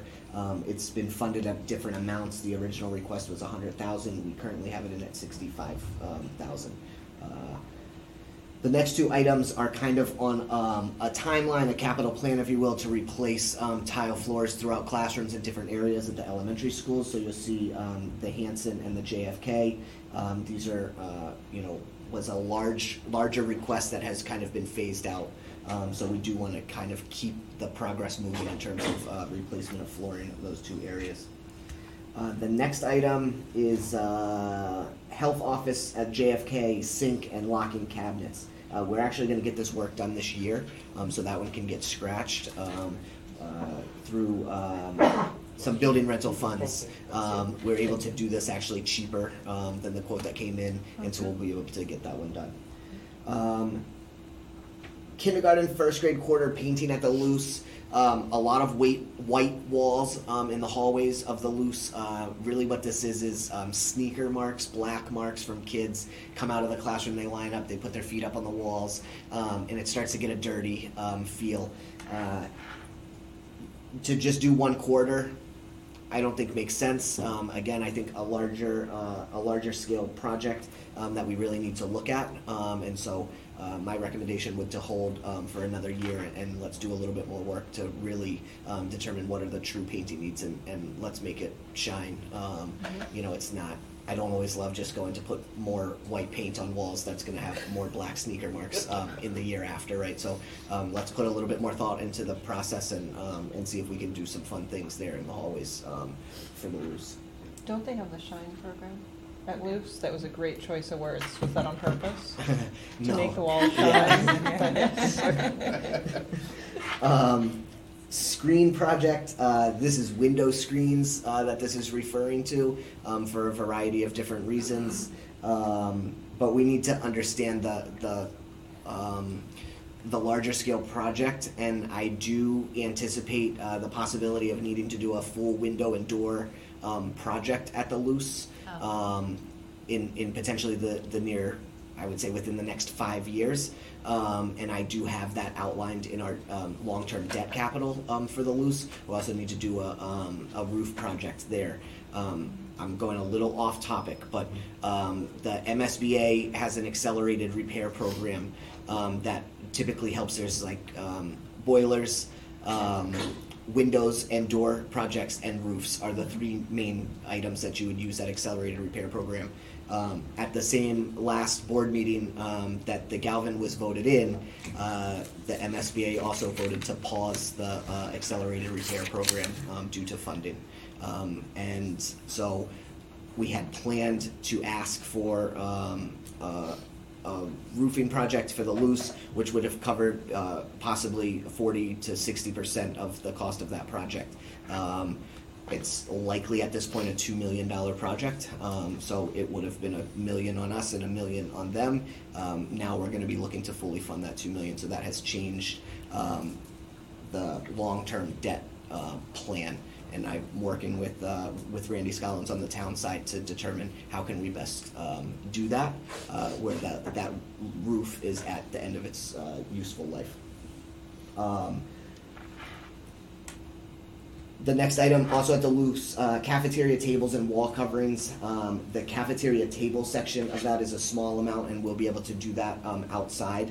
The walls in the cafeteria are a wood paneling, and they don't look fantastic, but it's going to be very difficult. That we wouldn't recommend painting them. We would need to do something else, or they would need to be removed. It's a larger scale project than just kind of sprucing them up. But the woodwork needs something. It needs attention. We recognize that, but it's a larger scale project. What was presented was painting them, and I don't think that is going to look good for a long period of time. And if we do a large scale project, we need to make sure that it's going to kind of stand the test of time. And what happens in elementary cafeterias, our elementary cafeterias are not just used for lunch. That those are multi-purpose spaces. Tables come up. There's all kinds of things that might happen in there, and so you need, you can't just throw some paint on some woodwork and expect it to last. The next item is the phase 3 of the Innovation Lab renovation. So we do need to move forward with this. This is really storage cabinets on the walls and furniture and supplies within the room, final stage of that project. Next two items came forward from the GMS. These did come forward from Mr. Mulhern. We had some conversation around them. Magnetic door closures. This is something that was noted during fire drills and some fire inspections. In many of our buildings, we have automatic doors that open. They're on magnetic pins. If the fire alarm were to go off, the magnets let loose and the doors automatically close. So you have fire doors that are automatically closing. That's not the case at the Galvin, and in some of these areas, doors are being propped open. And so when a fire drill happens and a fire inspection happens, those doors are being remained open, which is a violation. So really, given where we are in the MSBA process, I'm not recommending that we really put any money into the Galvin at this point. So we need to work through working with our staff to make sure those doors are closed properly in the case of an emergency. And we'll work. There might be some other things that we can do in the meantime that won't cost us as much. But this would require wiring and everything all the way back to the fire panel, which is just not something that makes sense given the project moving forward with the MSBA. Same thing with the next item, gym bleachers at the middle school. We do know they need to be replaced. The whole building needs to be replaced, and so I don't think that that is in the best interest of the district. Next two items are rooftop heating and air conditioning units, one at the high school and then one at the Luce. These are smaller units. We did just do two at the high school that were around $180,000 a piece, so you can see that these are much smaller in scale. So they just operate a smaller portion of the building. Next item, put this forward. We've had a lot of conversation about landscaping and grounds. You don't see it kind of moved forward, and one of the reasons is it's great to go out and do a lot of work, but I don't feel that we have the adequate staff in order to maintain our grounds. So my request would be that through operating, that a groundskeeper or an additional maintenance staff member were to be put on before we really look at doing some more landscaping around. Beds, trees, just different things that to spruce up the overall kind of curb appeal of all of our buildings, and so that was the purpose of that request. Next item's technology related. Grade 4 and 5 Chromebook replacement cycles. So I will say this is the first, I think, capital budget in a long time that doesn't have curriculum materials in it. And we've really tried, and I've pushed to move curriculum materials into the operating budget. I think that's where they belong and where they need to be. I would say that our Chromebooks eventually need to do the same thing. This is just regular operating expense. Our capital budget really should be reserved for one-time expenses, and Chromebooks that are going to continue forever I would not consider a one-time expense. Given that, we need to keep the cycle going, and we don't have the funds in operating yet. It's going to take us some time. So maybe one more cycle, and we would start, getting this into operating. Depending on, it might be 2 more cycles. So that is that request. That's for grades 4 and 5. Teacher pilot devices. So we made some changes this year in terms of teacher computer setups. We took their desktops away. They have laptops. That I just said that we did that. It's not complete yet. That project is not complete, so it's happening. But as we do that, we had desktops that were maybe running different things within the classroom. Now we're, our teachers are relying on their laptops to do things both, maybe at home, but also in the classroom. And so there's different needs. So there's a request to pilot some laptops for teachers as to what is the best device that would work for them. And so this would allow the purchase of some devices for that purpose. Next item is a server upgrade. This is kind of a requirement. This is a server that is coming out of its useful life. It is used primarily to house security camera information, and so it is important that we replace that server. Replacement printers district-wide, $12,000 request. I think we can find some other funding mechanisms in order to replace these printers as they come up. Where if a printer goes, we have to replace it anyway. So if we don't fund this request, it's not that it goes away. And so something that we might anticipate is going to get us another year. Maybe that happens. If it doesn't, we need to find other means to make it happen anyway. Replacement class phones, classroom phones. This is important. There's been a lot of work that's been done with our phones and 911 integration and how that works. And so some of our classroom phones are just kind of at the end of their useful life and need to be upgraded. TouchView boards. This would be replacement really for overhead projectors in classrooms. There was a large-scale project done to replace many of those units. And while this is important, this is not this is a small portion, the amount that was requested. And so we did kind of go back and ask for some additional backup as to what was really needed in the case of something breaking, and we would then we would need to do a replacement. But we're trying to look and see exactly what is the inventory of and useful life of what we have in stock, and what would be the rollout plan of these TouchView boards. We do already have some in district that we've been piloting with, and we do need to bring in a few more. We will try to do that this year, but I think we need to look at this on a larger scale before we just start buying 4 or 5 of them at a time. AirTam upgrades, $10,000. This is kind of a requirement that allows for laptops to hook up. You'll see that here. Like there was a delay, I think, just our last meeting. So like some of those upgrades to allow presenting wirelessly is helpful in all of our rooms. Laptops for Unit E members. This is phase 2 of what was presented as a 3-phase. We're working on some grant opportunities that might allow us to fast track this and get it completed in 2. We'll know that in April or May. And so if that happens, we might not need phase 3, but we definitely need phase 2. And this is to get laptops into the hands of all of our EA's, educational assistants. Safety and security, integrated security and access control system district-wide. This is a $50,000 request that would really just get us started. This is a safety, security kind of and safety request to integrate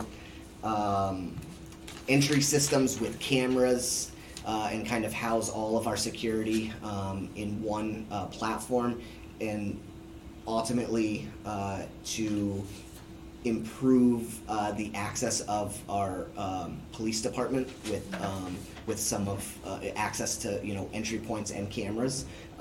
They do have access, but it's not easy access. It's not as easy as what you would see in a new building. I don't think $50,000 again is enough. That just kind of gets us started, and I think we need to look at it from a larger scale. I will say likely what will come with a new Galvin is going to be a state-of-the-art security system, which you're seeing in all new buildings. And so trying to get ahead of what that might look like too, because it's not going to benefit us to have 2 different systems running simultaneously as well. So what might a new system look like in a new building? And can we start doing some of that work in our other buildings at this point, but making sure that everything's going to integrate once a new building comes online.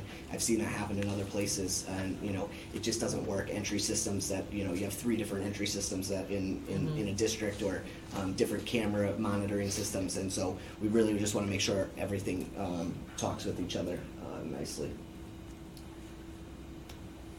Program improvement, reclaim 154 as a classroom, relocate robotics to 157. We actually do believe that this is a good project.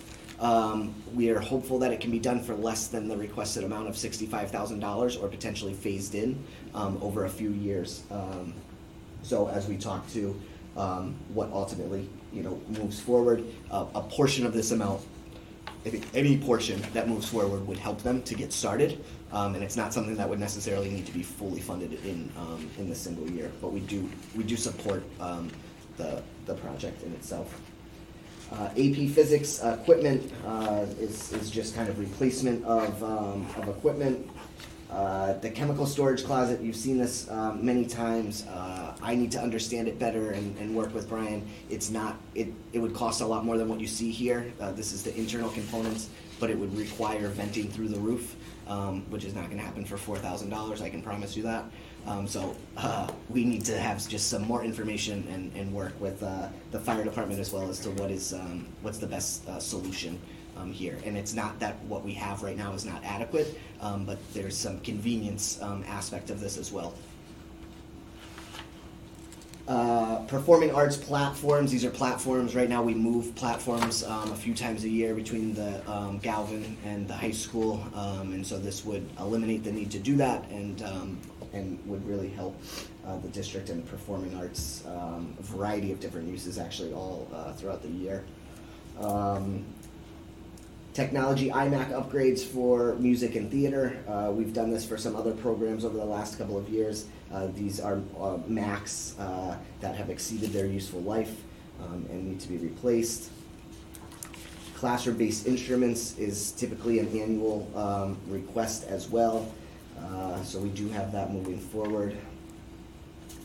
Lower field storage, that is down at the baseball and softball fields. There really isn't much storage down there for our athletic teams.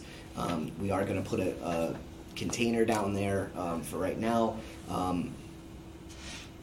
I will later be presenting a 5 and 10 year capital plan from outside consultant, and part of that work will be to review that whole area in our fields, and I'd like to get some more information back as to what's down there. I think there's quite a bit more work that really needs to be done down there than just a storage container, and so I'd like to see exactly what that has, and maybe we tie something together in a larger project.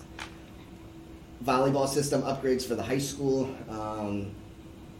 This does not say that it was previously requested, but I can tell you that it was previously requested, and is something that that the athletic department definitely needs.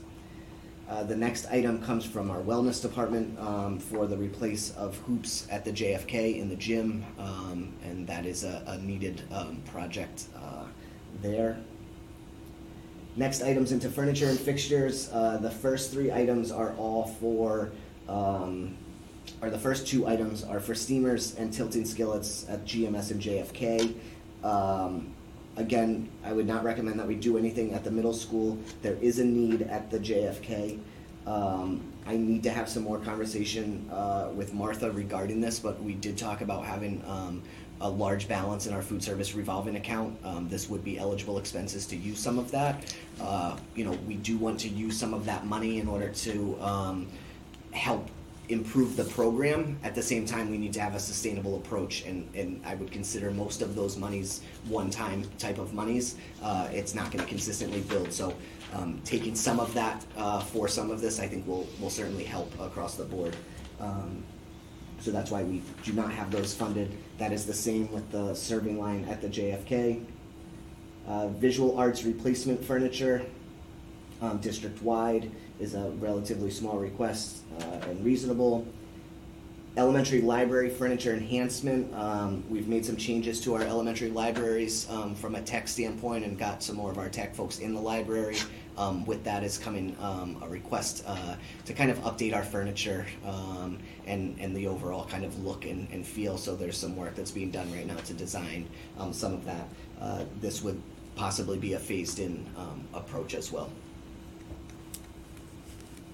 And lastly, vehicle. So we have a Bulldog van that was donated to the district by Rodman. It has served the district well and is used by a variety of different departments. And there's I think a need and an ask for another van that is similar in size for 2 reasons. 2, I think would be used and well used. At the same time, what happens when our current Bulldog van goes away and is no longer, kind of exceeds its useful life. And so replacement there. We don't have this funded at the moment. It is something that I think we definitely need to do. I prioritized an additional school bus, full-size school bus, given our aging fleet. I did heavily review the EPA funding for electric school buses, and we were not eligible based on the age of our buses. So you basically have to pull a current bus out of service in order to make that happen. It has to be a route bus, and we only have one route bus, meaning Canton Public Schools, and we're replacing that right now. That we have a bus that's on order that will be here from Capital from last year. So we were not eligible under that. We will work with any of our vendors in terms of trying to electrify the larger fleet that Canton uses but doesn't necessarily own. And so that is the reason for another school bus request that's here. And there's also a request for a maintenance vehicle. We have one current maintenance employee that drives their own vehicle between buildings and does not have a truck. So this would it fixes two problems really. It gives our plumber a vehicle built more for the work that they do and to carry their tools with a utility body, and then pushes that truck down for another maintenance staff member that does not currently have a town vehicle to drive during the day. So that is cash capital, just high level in terms of debt capital for FY24. We would be looking at an additional $270 to complete the unit ventilator project at the JFK, and an additional $275,000 for brick repointing at the Rodman. We have some kind of severe work, exterior brickwork that needs to be done all around that building. We have $675,000 in this year's capital to start that work. We expect it's about $1 million worth of work by the time we're all done.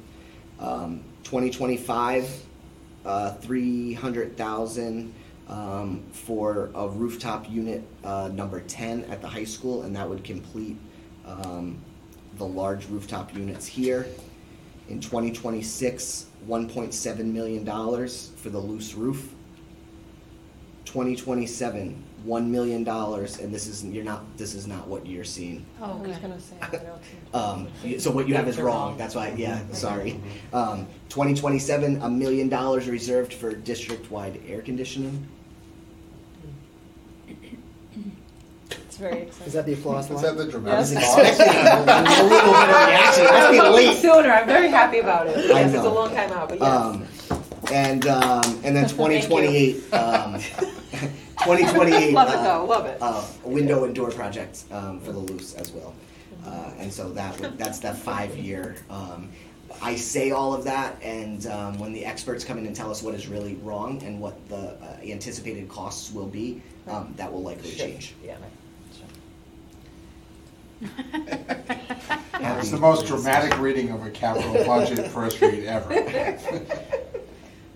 That's a very lot. disappointed, aren't you? No, In our I know it's not response. soon enough, but we're getting there. Yeah, no, and the fact that it's on the paper and in the plan is amazing.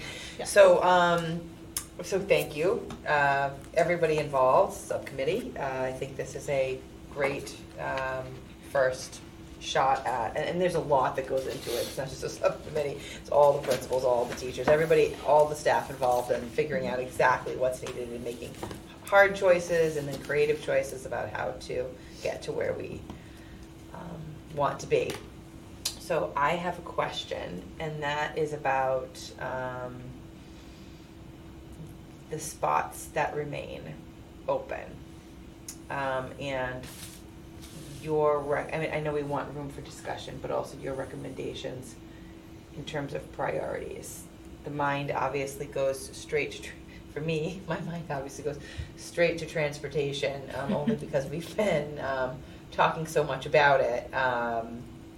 But also in some other cases, I wish that there was more granular information, like the landscaping and grounds improvement. I think, at one point I talked to Maureen, and she had this, great idea, which was around just like planting trees to help create some shade in heat zones that are right around the schools. Things like that might not require Maintenance. huge maintenance, but could over time, same thing, 2027, create some dividends around playgrounds and other areas where we're purchasing these shade sales where trees might do the job. But anyway, I'd love to hear priorities for some of the blanks and just thoughts on getting more granular in some of the areas, not just landscaping. I've got a few, but Yeah. All I would say is, I think this is a first read, Mm-hmm. and I think maybe digest it, because I could go all in, but it's like 9:25, Mm-hmm. and I think probably we're pretty much done with it. So I would say maybe digest it, read it, and then the next time we come back together, because we have to vote on it for when? We do need to vote the next meeting. The next meeting. Oh, Okay. okay. I can jump in and give 3 bullet points, just going through it one more time. And one is some version of a passenger van, because I'll tell you, if that Bulldog van has some issues, there's a gap there in how we use it. So we also just have an increased need for it, and it provides a nice service, be it for students during the day, smaller field trips, or athletics. We're so grateful to the Rodman family. It has paid dividends over the years, so we're thankful, but I think we have to prepare, and there's more need for transportation internally. Second one that I would say, the next 2 are, we're trying to get a little bit more information about specific needs around the touch view boards. They're fantastic. This is an example of one here. Actually, no, this is a monitor. At one point in time, I think we might have had one here, but it's there's something I think if we can get very specific versus the entire amount that's there, we might be able to make some inroads. And the other one I might recommend is that shift from a science classroom where the robotics team is into what used to be the CAD room. It's a really good shift, and here's the backstory with that. We have a teacher who teaches physics and does a lot of project lead the way work. So you need sort of the experimental space that's built into the classrooms. Right now, he's also a math teacher, and he's in a traditional classroom. It doesn't allow for that full level of experimentation. If we can move the robotics room into what used to be a CAD room that required a lot of specialized computers, and things have just changed with that. So to be able to shift the robotics into that room, provide maybe some measure, if not all of it, some measure of furniture so that shift could happen, phase 1, phase 2, it really would benefit. The project lead the way has been fantastic, and what that allowance, and to have that space be matched, that learning be matched with the appropriate space is a real priority. So that's 3 that jump out at me as really impact moves, and we don't have to allocate the exact amount of money that's listed here, but just some inroads on that. I have, One more thing, one last, so one comment and then one more question, and that is just, I would have also asked for more granular detail on, so it would have been for the landscaping request, and it would have been for that science or the classroom transition, just to find out more about what's involved and what could be funded. I have my other question is about I totally get bulking the whole project at the Luz together, with the windows and the roof and everything else that's going on. I haven't been in every classroom around the town, so I don't know. I just do know that there are classrooms that are boiling in that school, come May and June, and they're not allowed for the most part, unless there's a special health reason, to have even the portable air conditioning. So I don't. It seems, to me, just not supportive of learning or comfort. Same thing. Maybe it's less of a cost. Maybe it's just those rooms that are really affected and don't have. I don't know how to do it, but it's just something that comes to mind for me as just how hot it gets in that school when the summer, in the late months hit. It may be in other schools too, that one in particular. So I'm going to give a couple of pitches kind of based on that. This is since kindergarten, I've been aware of it. I was just blown back by how.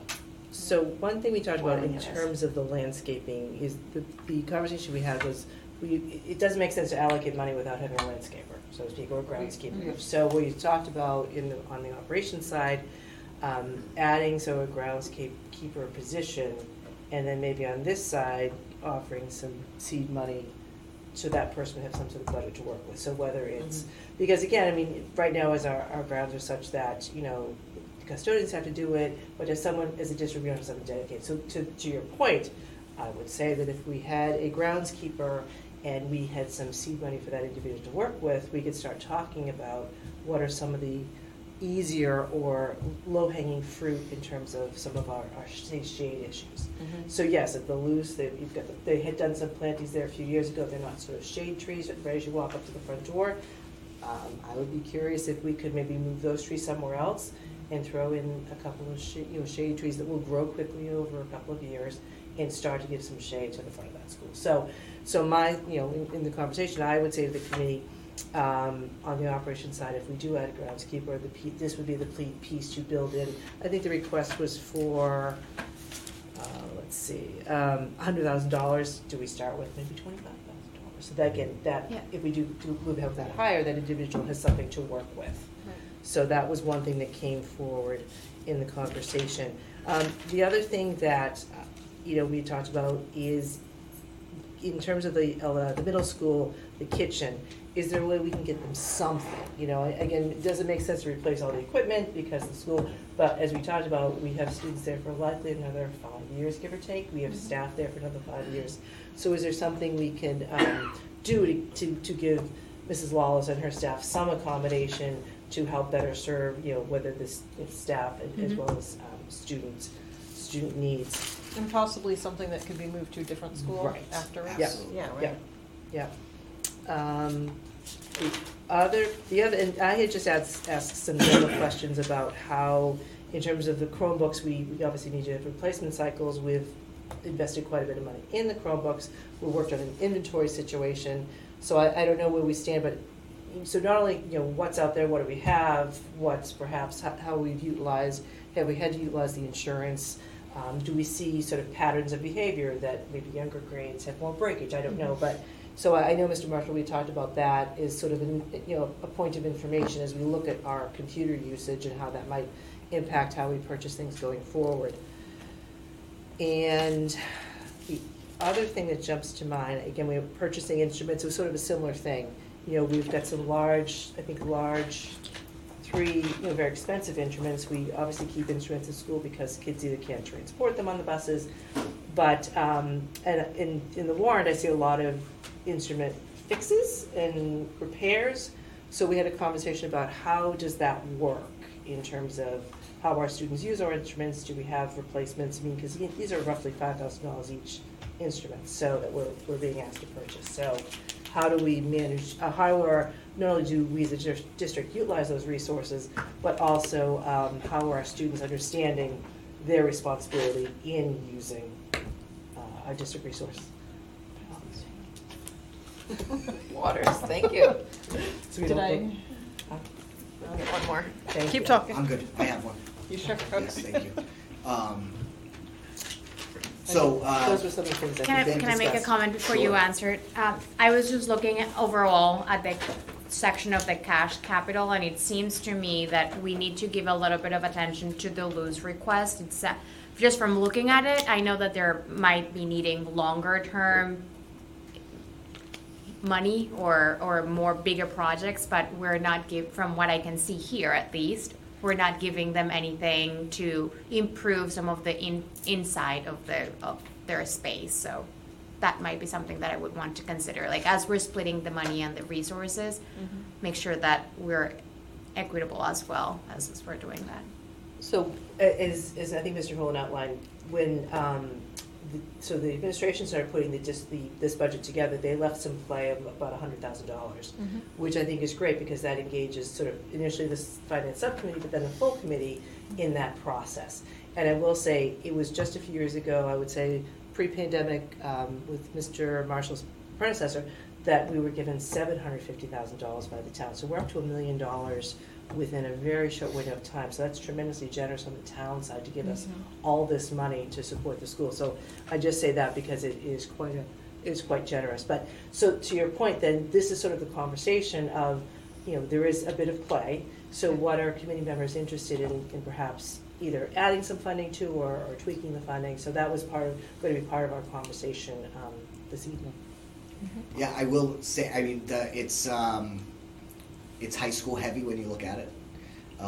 That there's a reason for the middle school. I think we can all agree upon that. Although we have to understand we still have kids in the building for 4 to 5 years, so we can't just let it go. So I hear you, and I see the same thing when I look at this in terms of trying to allocate across the district.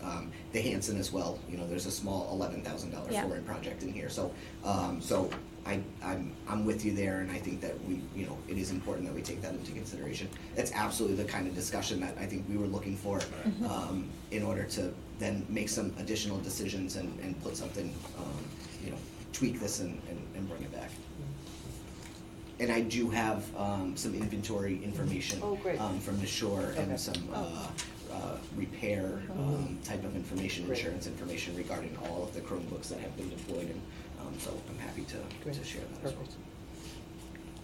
I share that same thought about being equitable as much as possible between the schools, within reason of what the requests are, and not in the spirit of just being equitable, putting something forth that doesn't hold as much weight possibly as something else on a limited budget. But perhaps if we're incorporating inside and outside, if we're talking about landscape, I'm bouncing it back and forth in my head right now. The landscaping piece being kind of an investment there versus. Yeah, I mean, it could take on, we may see it here right now, we're thinking about it in terms of painting or whatever, but maybe it's The investment, the outside. Right. So, I mean, for me, I would suggest, the whole conversation is great. I would suggest that the projects that we prioritize are those that definitely have an impact on student learning and reach and support the greatest number of students. I mean, like, just to try to help prioritize. I do think trying to be equal or close to that through the schools makes good sense, and I do also. I don't want to minimize upkeep of the aesthetics, because I do think that affects pride and it affects the way you value the experience you're having in those schools. So I think that's important too. But just, I would say I like to use it as a good barometer also, just how it may affect learning, and try to affect the greatest number of students we can. But I'm open to what the priorities need to be coming from admin.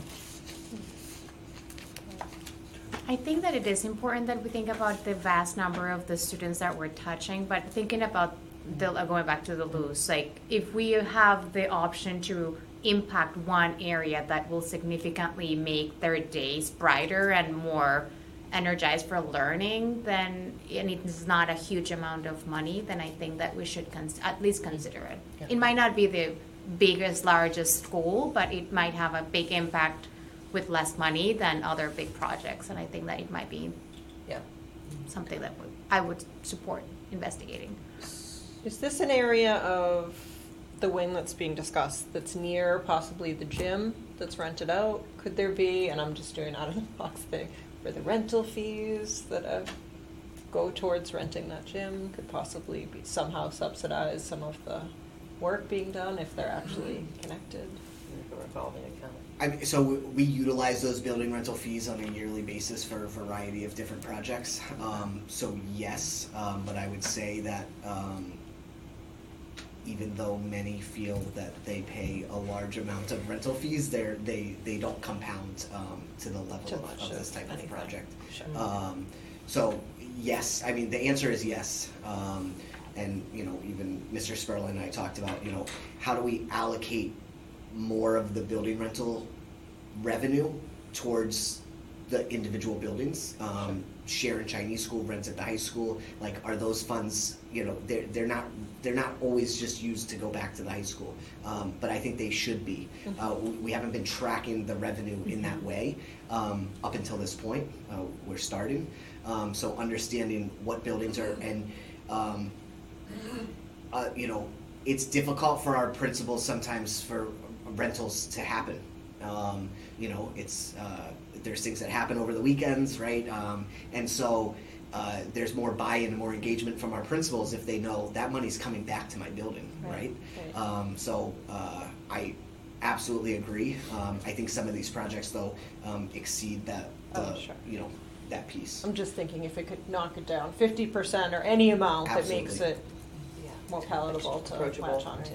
So what I'd like to suggest, because we have a finance subcommittee meeting next week, correct? Yes. So what we can do is perhaps take the feedback we're hearing here, and perhaps if each of you want to email, once you've had some chance to digest it, some either specific questions or some specific feedback, I guess just individually. One at a time. In additional to what we already said. Exactly, and then we'll revisit it at our finance subcommittee meeting next week and then perhaps come back with either a revised proposal or some additional. Second read first, Exactly. possibly. Yeah, does that sound good? That'll be great, yep. Yes. Thank That'll you. work. Perfect. Okay, Yeah. great. Yeah. Okay. Now we're getting on there in the night. So the next item on our agenda is a quick item G5 MSBA update. Yes, thank you. And I'll be quick with this. We covered most of it last week. It's in the Citizen today. It was part of a press release we put out, and it's really, really exciting. October 26th, Canton Public Schools, Town of Canton, and the GMS project has moved forward into the feasibility phase.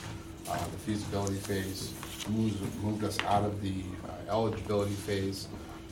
We really moved through that element in a very efficient way, thanks to a lot of good work by a number of people.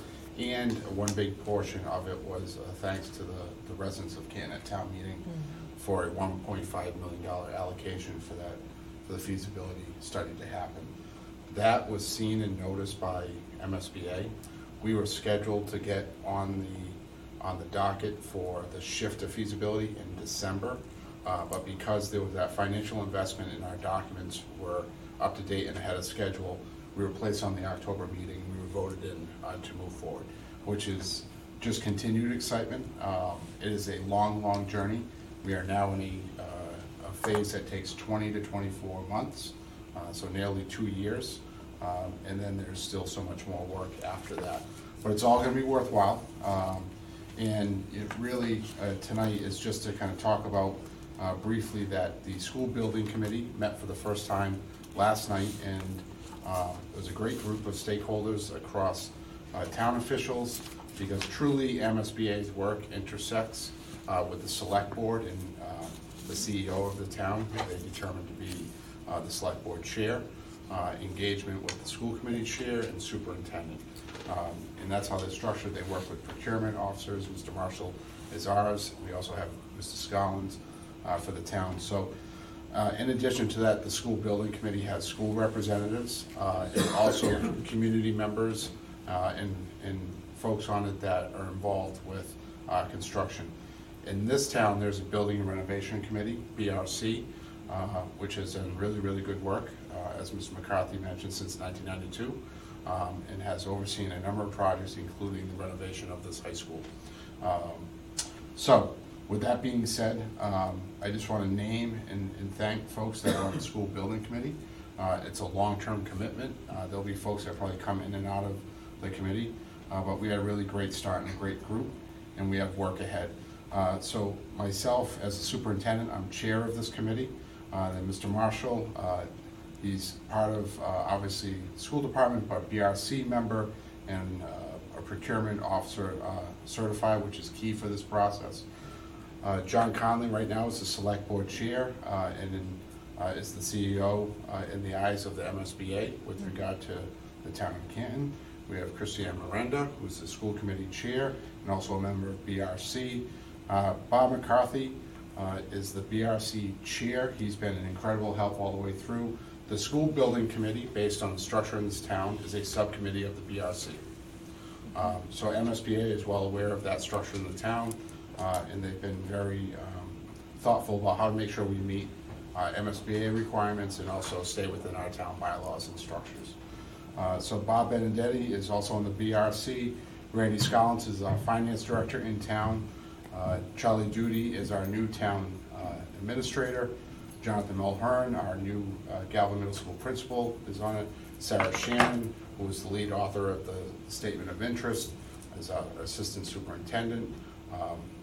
We both have similar experiences of having been in former districts that ironically brought a building right to the point where they're shoveling, myself and Franklin and Ms. Shannon in Situate.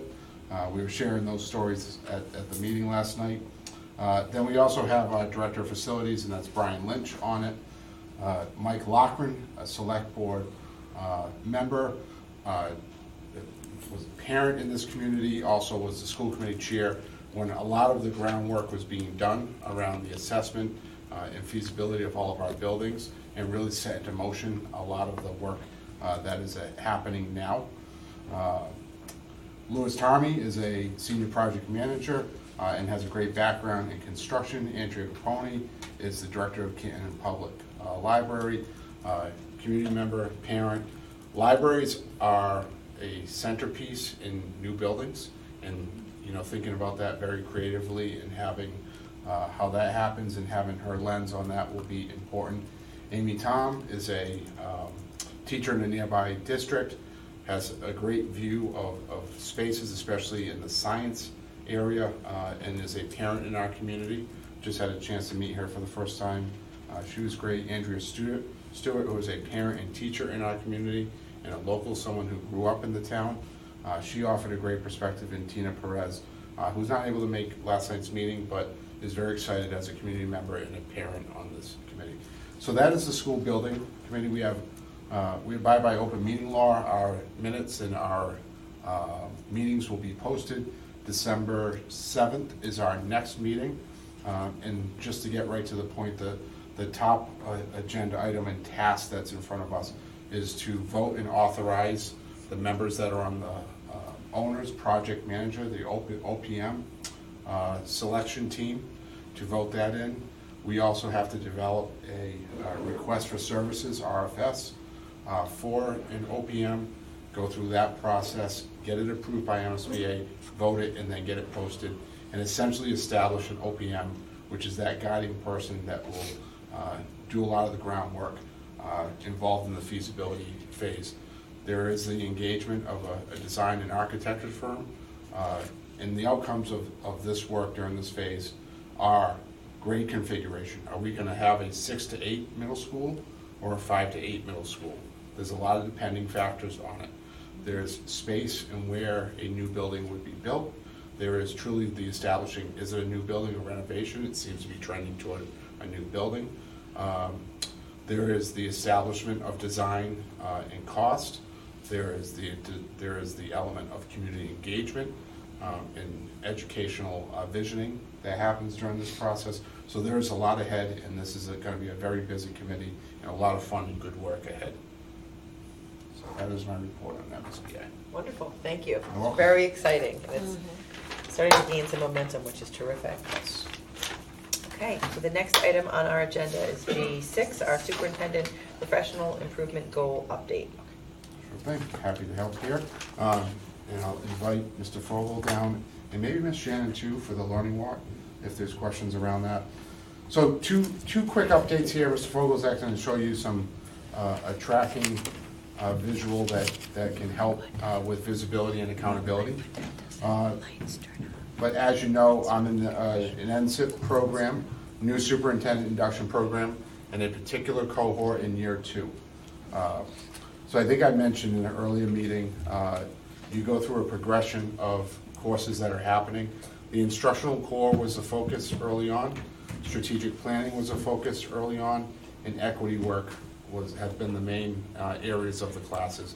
What we also appreciate is they've restructured now in year 2, where we have coaching sessions that are online, so some of our classes in person, but we do a problem with practice. We go through some levels of reflection. There's a great deal of reading that happens, so it's a really, really strong program. It also connects you still. Mary Bork is still my coach. Sometimes it's an impromptu discussion or a scheduled one. But it also gives that great network and insight of what's happening at MASS. And to be honest, I didn't know how much work is done at the legislative level and that networking level. And it provides you just one good advice, realize how much work that they do in setting schools up for success and adding really legal and professional counsel. So that has been a great learning experience. As part of this program, we've had the opportunity to engage with the READY workshop, which is a Race, Equity, Diversity, and Inclusion workshop. I mentioned that our cohort helped build some of the curriculum and the insight. We've gone to 2 of the sessions so far. The first one was about entry points where equity can really elevate all within the district and where you have to develop that lens. It could be policy, it could be instructional, it could be something cultural, it could be sense of belonging, communication. There's all different elements that were part of it there. The last one was a very personal and human learning experience. I'd say it was based on storytelling. We told a lot of our own stories. We listened to people around our table. There were folks like Kathy Lopes that went up and spoke and shared. And it was a very moving element. It moved away from an organizational structure and entry points to a very, very human level. And as they talked about gaining a greater understanding of equity within a district, you can look at data that can show it. You can look at logic and make pitch for it. Probably the most powerful element are to share your own stories or listen to the stories of others or tell the stories of students. And that really crystallizes, in having that lens coming out of that class. I see, for example, and I'll just give this just for an anecdote, watching one of our home to school interventionists make a phone call, explain the work she's done with the family that speaks Portuguese, had really had a delayed start in schooling because they could not translate and navigate all of the enrollment pieces that were happening there, had a lot of fear about asking for help or where to ask for help. We had structures in our place here, and the work was set up that the young child was ready to go to school. And then mom had a doctor's appointment, and we used the Bulldog van. In this particular case, this is not common use, but we do it in circumstances where our home to school interventionist paired with another member. If there's a child in need, we go pick that child up. That child was so excited about starting the day at their school. Really one of their first times being in school. And we didn't want mom's circumstances that were unforeseen to prevent that first day. Phone call gets made, pickup is made, child goes through, is linked up with ML teachers, has a wonderful day, and then our home to school interventionist, Kathy DeMasi, makes sure that the student knows how to ride the bus, make sure mom knows where a bus stop is, follows the bus on her own, make sure it spends time afterwards with the family, and kind of takes apart the day. So that's just a little snippet of a story of how do you make sure you take away barriers, how do you provide supports, how do you make sure that a student who maybe otherwise or a family otherwise may not have had that educational opportunity and that start to happen. And there's a ton of supports, but they needed that experience and they needed that support. So it's going to be fun to watch that child grow and thrive in the district, and to know where and how it started is important for us to remember. So in the spirit of storytelling, I share that story. And there's so much more to it, and you can pick out different things. The essence that you learn out of a session like that is, you live your own experience, you don't live someone else's experience. When you take the time to listen to someone else's story and know their experience, you see where there needs to be greater opportunity, access, and supports are needed. And you understand also some of the things that you don't have to experience or haven't experienced, and how that can serve as a barrier. And when you take the time to have that understanding, it makes a really big difference. So kind of an emotional day, kind of a crystallizing day, and the best thing is out of it, you take that lens and then you go back to your district and you can see it. And the important thing is to recognize that. And I know there's all different opinions around equity work and understandings and such. The other thing is, I'm willing to talk to anyone that wants to talk about it, even if you have a different perspective, because that's the thing that we learned too. Everyone has that good heart, and they come at things in a different way.